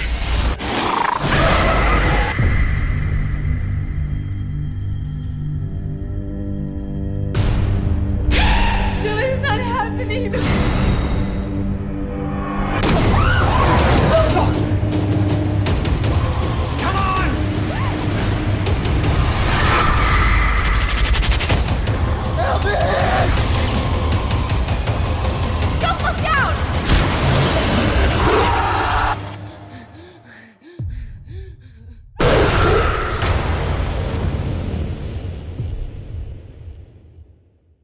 All right, so I want to preface this by saying that a movie called The Pyramid that takes place in Egypt and has a mummy on the poster would make you think it has a mummy in it. Yeah, I was watching this and I was like, so where's the mummy? I was about three... The poster is the biggest misnomer because there's definitely a mummy on the poster. Yeah, this creature that is on the poster, spoiler alert, nowhere in the movie. Yeah, so I fucked up, and I mean I was led astray honestly because I look up mummy movies and this was on there, but there are no mummies. So sorry, I thought about picking another one, but we already had to watch so many movies for this recording session that I'm just like, I'm just going to roll with it. But no, it's definitely halfway, 3/4 of the way through. It's like, there aren't going to be any mummies in this. Anyway, all right. So, like I said, this is a 2014 movie directed by Gregory Levasseur. His directorial debut, but you would know him as a writer from, he did High Tension. He did the Elijah Wood Maniac. He also wrote Piranha 3D, which seems out of character for the rest of his. But he works frequently with Alexandra Aja. So a lot of projects that he directed, he wrote the 2006 Hills Have Eyes remake. So a lot of projects that Aja has directed, he has also, Levasseur has written. But this was his directorial debut, and as far as I can tell, his only directorial. Also his directorial finale. Yeah. But yeah, this is 2014, starring only a couple of people that I recognize. I mean, Dennis O'Hare, who you probably know best from American Horror Story. And then also James Buckley, who's a guy who I know from a British show called The In-Betweeners.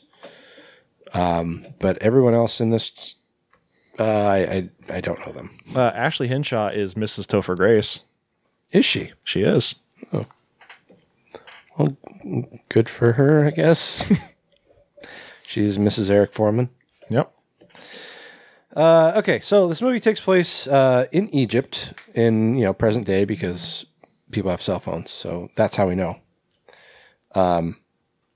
And we open up on there's this kind of like civil unrest going on in Giza, which I think there pretty much always is, which makes Egypt such a dangerous place to go. And we go to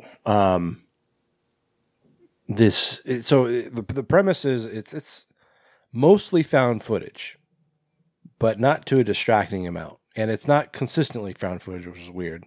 Yeah. They did that really annoying thing where it's like, it's found footage, but then sometimes they'll just put in clips that are not cinematic, but they're like angles where they couldn't be found footage, and they just kind of hope you don't notice. Yeah. But it's not distracting. Well, no, it's not distracting, but I was going to say, as far as like found footage, it's not handheld camcorder. It's a documentary team. Right. So it's, it's HD. It's still, it's well filmed. It's not bouncing around or anything like that. Yeah. Yeah. So, the premise is there's this documentary team led by reporter Sunny Marsh and her cameraman Fitzy. They're visiting a archaeological dig led by Dr. Miles and Dr. Nora Holden as a father and daughter team of archaeologists who have uncovered a 600-foot it's a pyramid that is buried 600 feet below ground, which as far as like the rate of I can't think of like terminology, but the rate that it would have been buried puts it like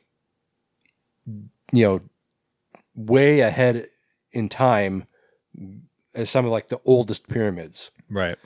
And the exceptionally strange thing about this is it's a 3-sided pyramid rather than a 4-sided one like the ones you'd find in Giza. So technically it's not a pyramid. It's a tetrahedron. Okay, Dick. Math jockey.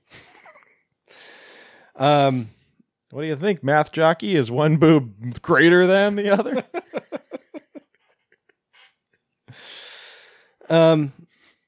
So we're introduced to, like I said, Doctors Holden. They're like, they kind of clash because she's very, technological. She's deals with lasers and science and shit. Yeah, and he's just like, but I have this little brush that I can brush things with. Yeah. Yeah, he's definitely, they're definitely a very good scope of like old school and new school as far as science goes. He's one that likes to get down in the dirt and actually physically dig and brush dirt away from things all day long. Whereas she relies heavily on a satellite imagery that can detect things underground. And that's how they located this pyramid. That's how they've been able to detect how big it is, how far underground it is, and the best access point. So all this stuff that has led them to their discovery can be traced back to all this technology. Yeah. But he's still got a hair up his ass about it. And plus she's banging the robot guy. She is banging the robot guy, Zahir. He's not a robot. He is not himself a robot. She's not banging that we know of. She's not banging a robot. There is a robot that strongly resembles Johnny Five. It's a rover on loan from NASA that they are using to not breach, but to explore the caverns in this pyramid without actually having to physically go in. Because something that, in a lot of mummy movies, where they're exploring these ancient sites, something they don't explain is that these pyramids were built to be airtight, and that there's this stagnant, rotted air that has just been in there for centuries. And it's probably not very good for you to breathe. Yeah. In fact, as soon as they initially breach it, somebody gets like a blast of it in the face, and they like their skin immediately starts to just deteriorate and turn green and gross. Yeah. And they say that I saw that and I was like, is this going to be a zombie movie? Yeah, the guy. I mean, I feel like every mummy movie starts out this like some poor local opens up a mummy tomb and gets blasted, like by the instruction of a bunch of white people, opens up a mummy tomb and gets blasted in the face with some kind of, weapon, some ancient weapon.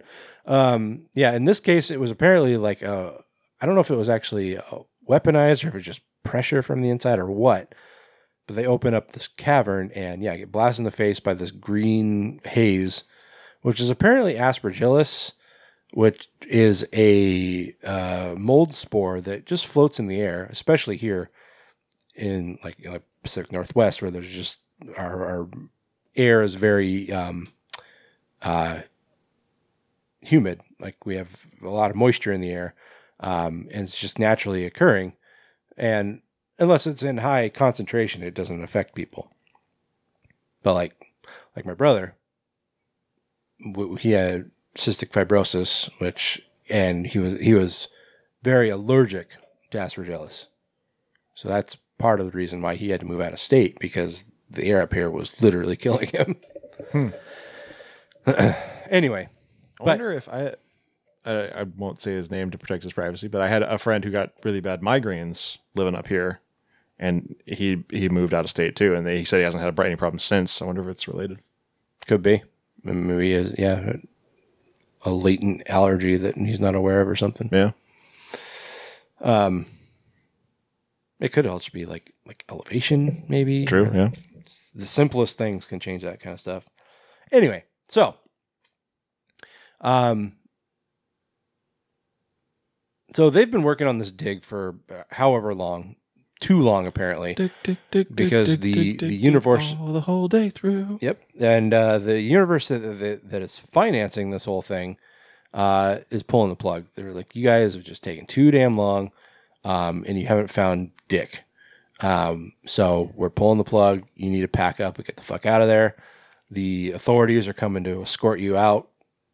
So, get everything packed up and be ready to go by morning. So they start packing up.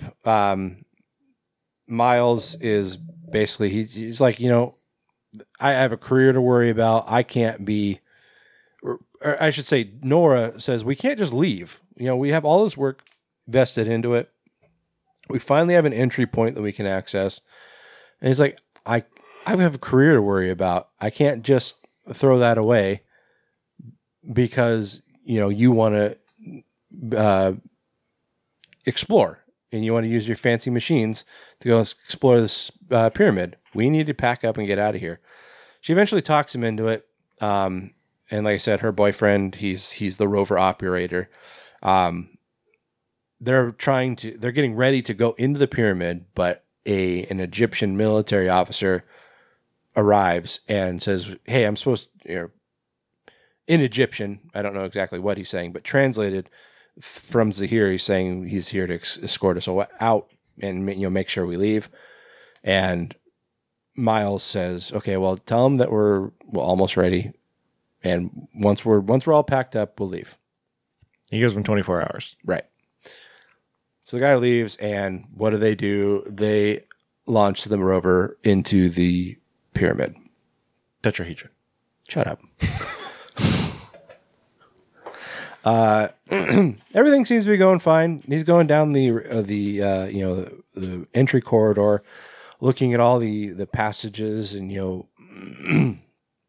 he's taking imagery of all the hieroglyphs, and Miles is doing his best to interpret these things, and he's basically saying that these are a lot of warnings, and basically saying, this place is not to be entered, yada, yada, yada. Basically, same kind of shit you see in every mummy movie. Right. It's like, don't come into this pyramid. It's like, Abandon all hope, ye who enter here. Yeah. I was like, people just walk into pyramids. You know, it's like, hey, this has been buried for thousands of years. Let's see what's inside. Right. It's like, you don't just do that. Like, you don't walk into a cemetery. It's like, hey, let's dig these people up, see what it looks like inside. It's like, yeah, maybe they've been dead for millennia, but that's rude. Anyway, so he goes further and further into the pyramid with the rover, and something just skitters past the camera. We don't get a good look at it, and they think it's just these wild dogs that have been around the dig site, have somehow gotten into the pyramid, and just whatever. So they continue on, and suddenly out of nowhere, the rover, from the image of the screen they're watching, the rover is mangled, like the attacked. The camera image just suddenly gets all jostled and then just cuts out. And so Zahir is losing his mind because he's supposed to be the operator. He's responsible for this thing. It's like a $2 million machine that's on loan from NASA. And, now he has no accounting for it. So they decide that they're going to go into the pyramid against all their better judgment. And they start following the same corridor. And by they, I mean, this is both of the Holdens, Zahir, Sonny, and Fitzy, because, they've been recording this entire time. And they've got a documentary to film. This is some juicy shit.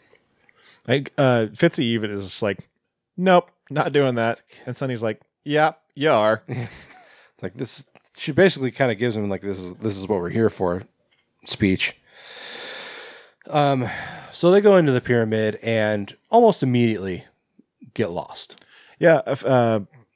Miles ties a wire to his belt or something so they can trace it back to the entryway. Mm-hmm. And yeah, it gets snapped right away. And Zahir's like, Miles is like, somebody must have stepped on it and snapped it. And Zahir's like, that's high tensile wire. It doesn't just snap. Right. But yeah, so they had crawled up to this this passage in the ceiling that leads up in the apex of the pyramid.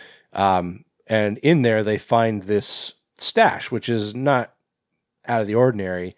Most pharaohs that are buried were buried with an arsenal to help them pass into the afterlife. But Miles discovers that these weapons have been used because they're like pristine weapons, never been used. I think a lot of times they're adorned in gold and that kind of stuff. But these are actually weapons that have been used. And also one of them was snapped, the staff on it was snapped in half, which they find very weird. And they run luminol on it and find traces of blood. So they take it to test it later. Anyway, so yeah, once they crawl down out of the apex back into this chamber that they were in, they're like, okay, let's go that way. Somebody else is like, no, it was that way. Right. And there's basically 4 identical passages. And none of them have any real clue which way is back to the entrance. So they just pick one and start walking down, and it leads into this chamber that has is this the one where it has a door that looks like it's sealed off? And they're like, well, this looks like it's a way out. We should open it. I think that's after they fall through the floor. Is it? Okay.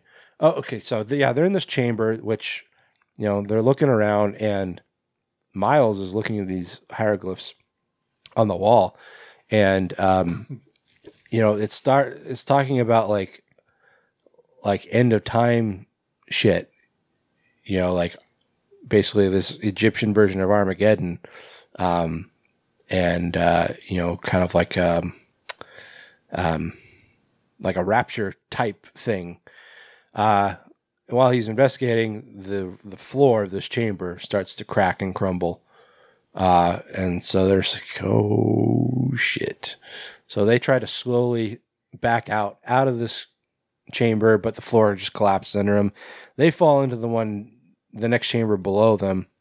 And this is where they find this big door that looks like it's sealed off. And, a lot of them are trying to argue that this is, if this is a door, then we need to go through it to find out if this could be a way out.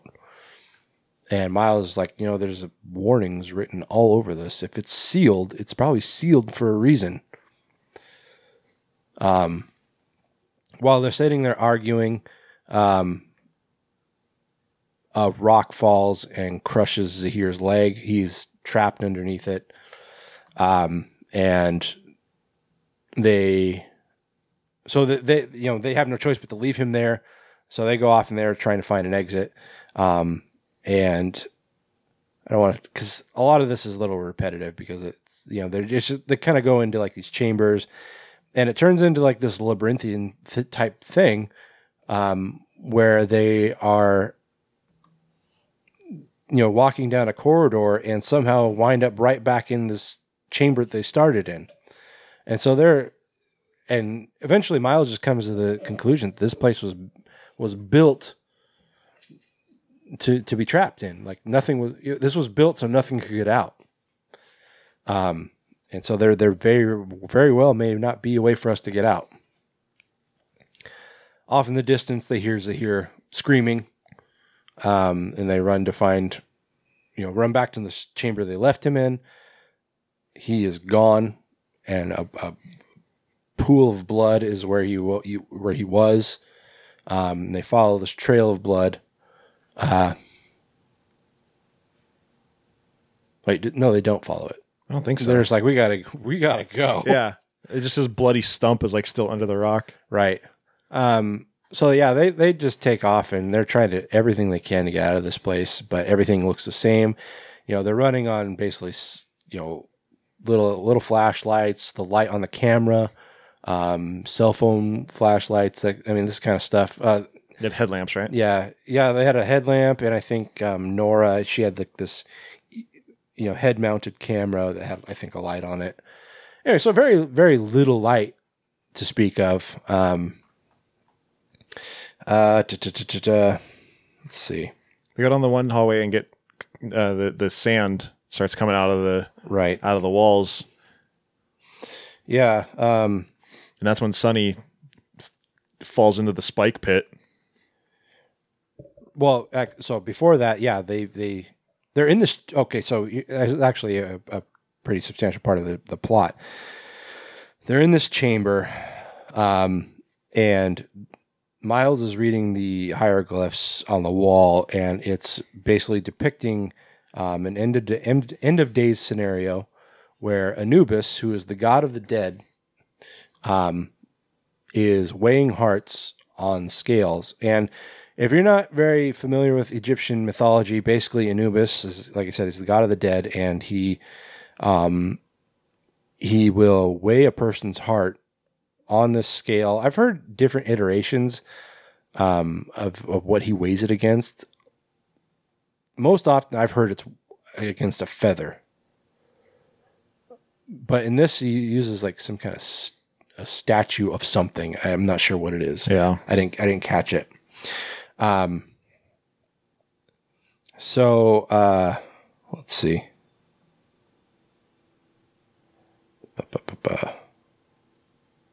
Yeah, so he'll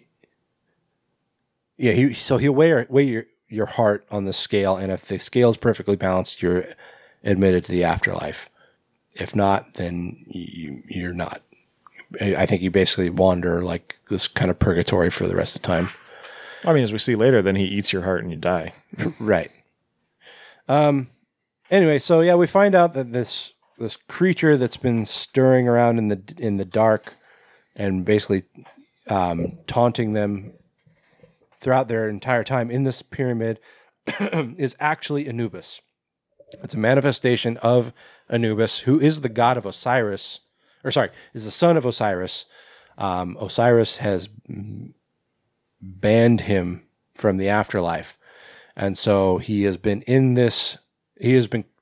trapped in this pyramid for millennia, like for countless eons, trying to get out by weighing people. And, when people have come in, he's taken their hearts and weighed them so that he can then pass into the afterlife, rather than that person.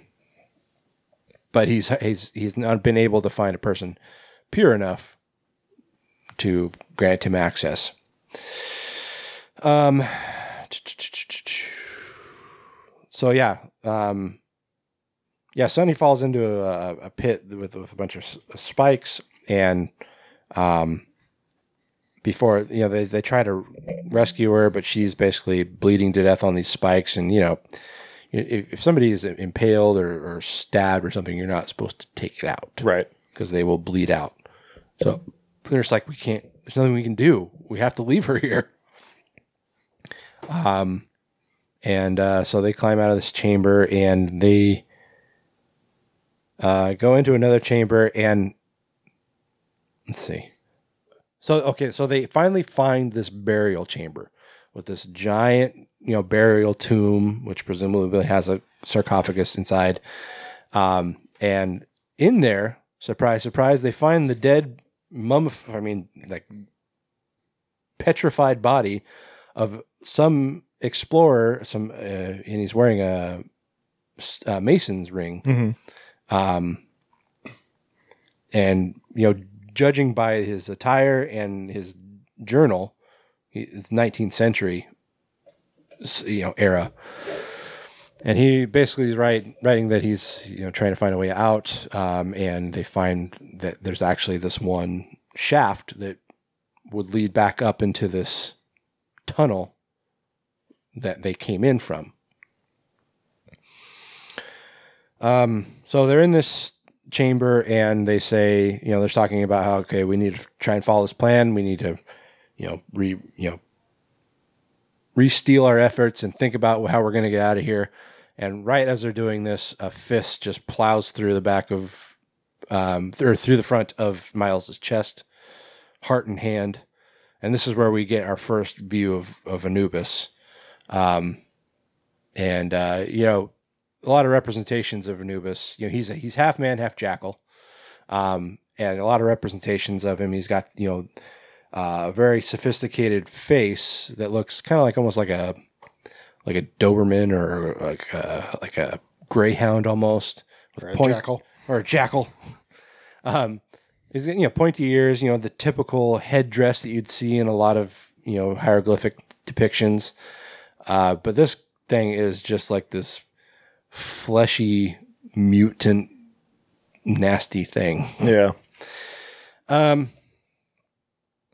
Anyway, so it drags Miles off into the darkness, and let's see.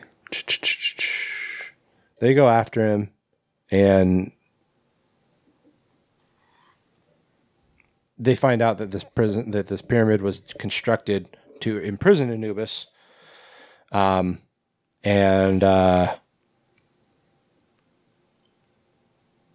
Yes, but they're being, so they go and try and save Miles for some reason, even though they saw his heart get pulled out of his chest. But he was still alive. Fitzy saw him, and he was tied up or whatever, but he was still alive. Yeah, somehow. I think it's kind of like a mystical thing where he's not truly dead. Yeah, he sees Anubis weighing his heart, and then when it doesn't pass, he eats it, and Miles just kind of deteriorates, melts. Yeah.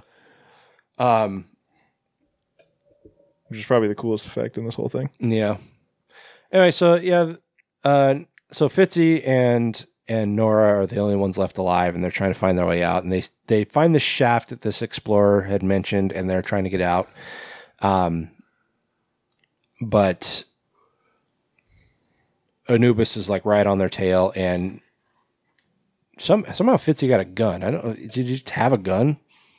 I guess. Because this gun comes out of nowhere, and he starts loading bullets into Anubis, and it's only doing so much.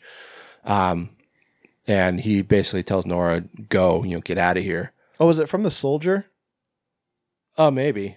Because the soldier makes his way into the pyramid at one point and he gets killed. Yeah, I wasn't super. That detail wasn't super important, so I just kind of but I think that might have been where the gun came from. Okay. Anyway, so they're climbing up the shaft, and Fitzy's like, you just go, get out of here, get up that shaft as fast as possible.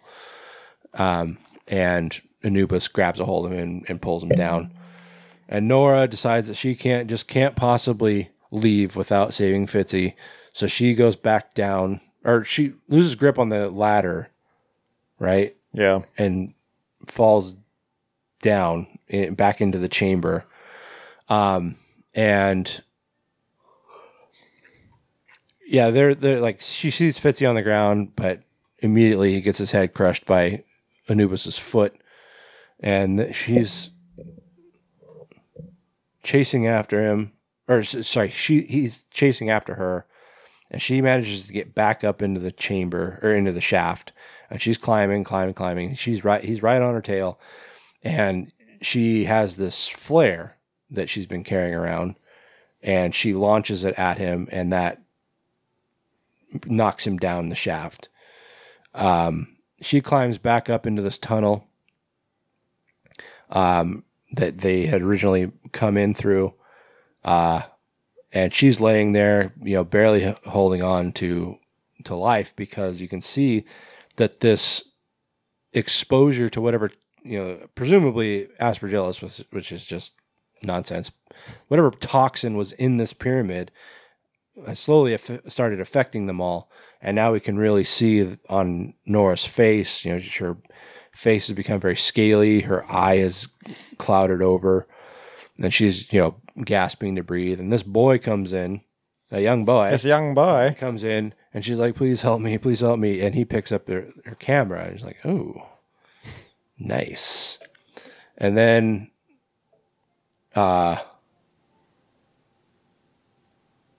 Anubis, he just jumps out. Yeah, he pops up and like behind the kid. He goes, rah. And then the camera goes blank. Yeah. And that's... And he goes, rah. Yeah. And then, bleh. Blah, blah, blah. Bleh. Anyway, so that's it. I tried to make it as interesting as possible, but honestly, there's not... It's hard because this movie sucks. I don't know if it sucks. No, it does. I think it could have been a lot better. There's a lot of room for improvement. Like maybe putting a mummy in there, like they advertised. You also didn't mention that Anubis kidnapped Nora instead of killing her right away, and he tied her to this giant obelisk, and then she cut her way out with the blade that they found. Oh, that's right. God, I forgot about that. Well, I mean, it doesn't matter. Same net result. Is it like a gender thing? He's like, I can't just kill a woman. I gotta tie her up. And do the whole thing. Yeah, I don't. Who's he showing off for? All his little sphinxes. Is he waiting for Mr. Bond to show up and and ruin his grand scheme? Oh, the other thing is all these hairless sphinxes running around. Yeah, a bunch of nasty little cats. Gross. I thought it was a rat at first. Well, yeah, it's like this. It's got a tail like a rat, but it's like a cat, rat, bat, scat thing. Yep. Anyway, so many things that could have been better. I mean, it's 2014. It wasn't that long ago, and I know this was a Fox movie, and this came in. I know it was. I believe it was tied up on release, and the whole Disney thing. No, sorry, never mind. I'm wrong. I think I'm thinking of something else. Anyway, but yeah, 20th Century Fox had distribution on this, and they were also one of the production companies. So I guess I just would have expected a lot more. The CGI wasn't that great. Mm-mm. The sets were great though. The set pieces were awesome. Yeah, that's true. And that was probably my favorite thing of the whole movie. It was the cool chambers in this pyramid. But I mean, when you've got this pyramid with no natural light in it, of course it's going to be dark. So it's lit entirely by flashlights, which was kind of a bummer because you couldn't really get like the grand scope of what was going on in this place. But yeah, I mean, this door to this burial chamber was awesome. I mean, it was adorned in like hieroglyphics, and the back side of it, it was like a sliding bookcase type, or a pivoting bookcase, rotating. Yeah, it's like a secret passage where it kind of spun on an axis. So the front side had like all these hieroglyphics, and on the back side it was like this wall of like skulls. Mm-hmm. That was pretty cool. Yeah.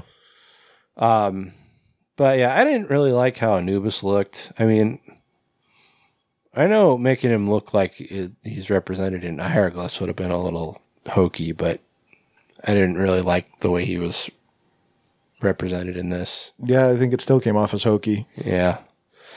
But yeah, I mean, the cast was good, I guess. I mean, they weren't bad actors. They all acted well. I don't know, just I feel like the plot itself was a little light. Yeah, the dialogue was kind of clunky. Yeah. I mean, pretty much the whole movie was just like, okay, we're in this pyramid. We got to get out of here. Yeah, we're in this pyramid now. We got to get out of this pyramid. And it's like, I know. I know, right? So what are you doing? Let's go that way. Oh, that's a bad way. Let's go back the other way. Now you go under. Yeah,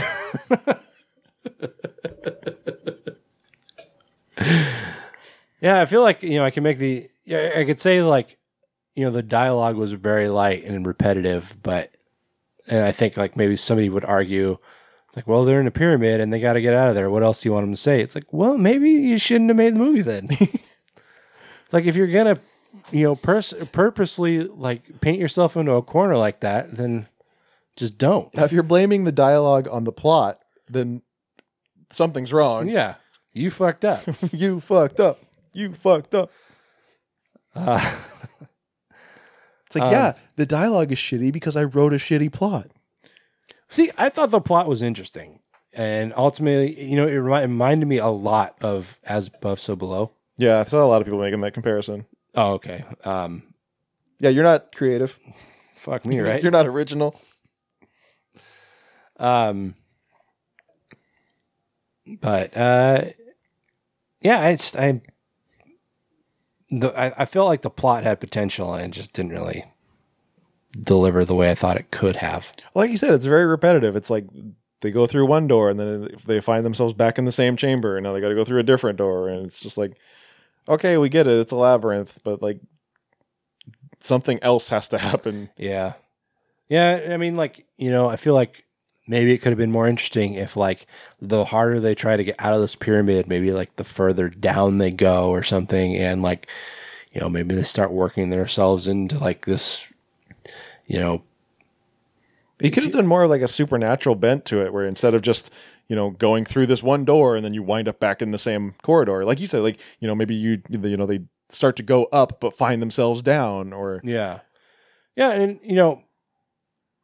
not to, because like, I know critically, As Above, So Below got fucking blown apart, but I liked it.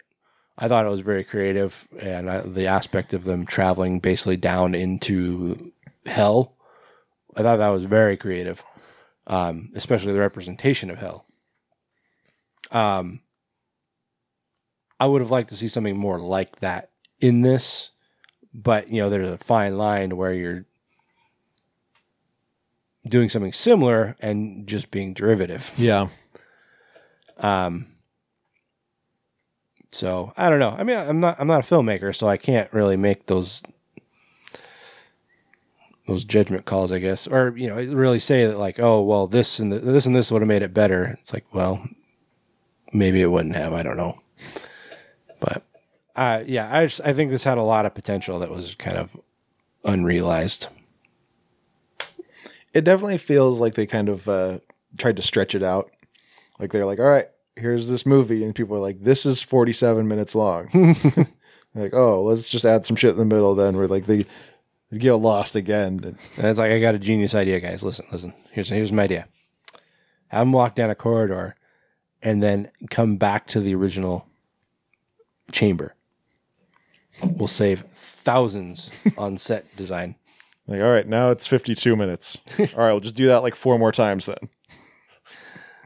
And have some very stern talking to.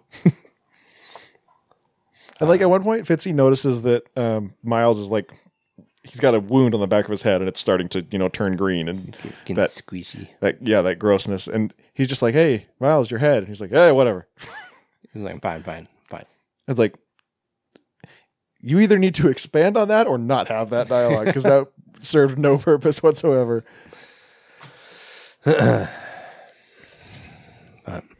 Yeah, I mean, in theory, this was a good story. Just wasn't really carried out the way I think it could have been. The cast, I think, did well enough with what they were given, but it just comes down to the plot line that was kind of thin. I mean, aside from that, like everything else looked really great. Like I said, the set design was great. I think the CGI could have used some beefing up, but that's just dependent on the company that makes it, I guess. But aside from that, it's not that great. Anything else to add? No. All right. Thinking 4. I'm thinking 3. All right. Yeah, sorry this didn't have any mummies in it. I honestly thought I was going to. Yeah, like even as I was watching it, I was like, so when's the mummy? Yeah. Oh, it's like, I watched the trailer and what turned out to be Anubis is what I thought was a mummy. Yeah. But you got. I got. That's what the kids say. I don't think they say that. Probably not. That's probably just you. Probably just you says that. That's an old saying.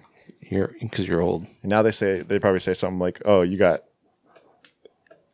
hatched." You got fetch. Try spank. Kids are saying spank now. All right. Well, that's going to do it for Week of the Mummy, guys. That's going to wrap it up. 2 rap jokes. Everybody rap-tastic. Yeah.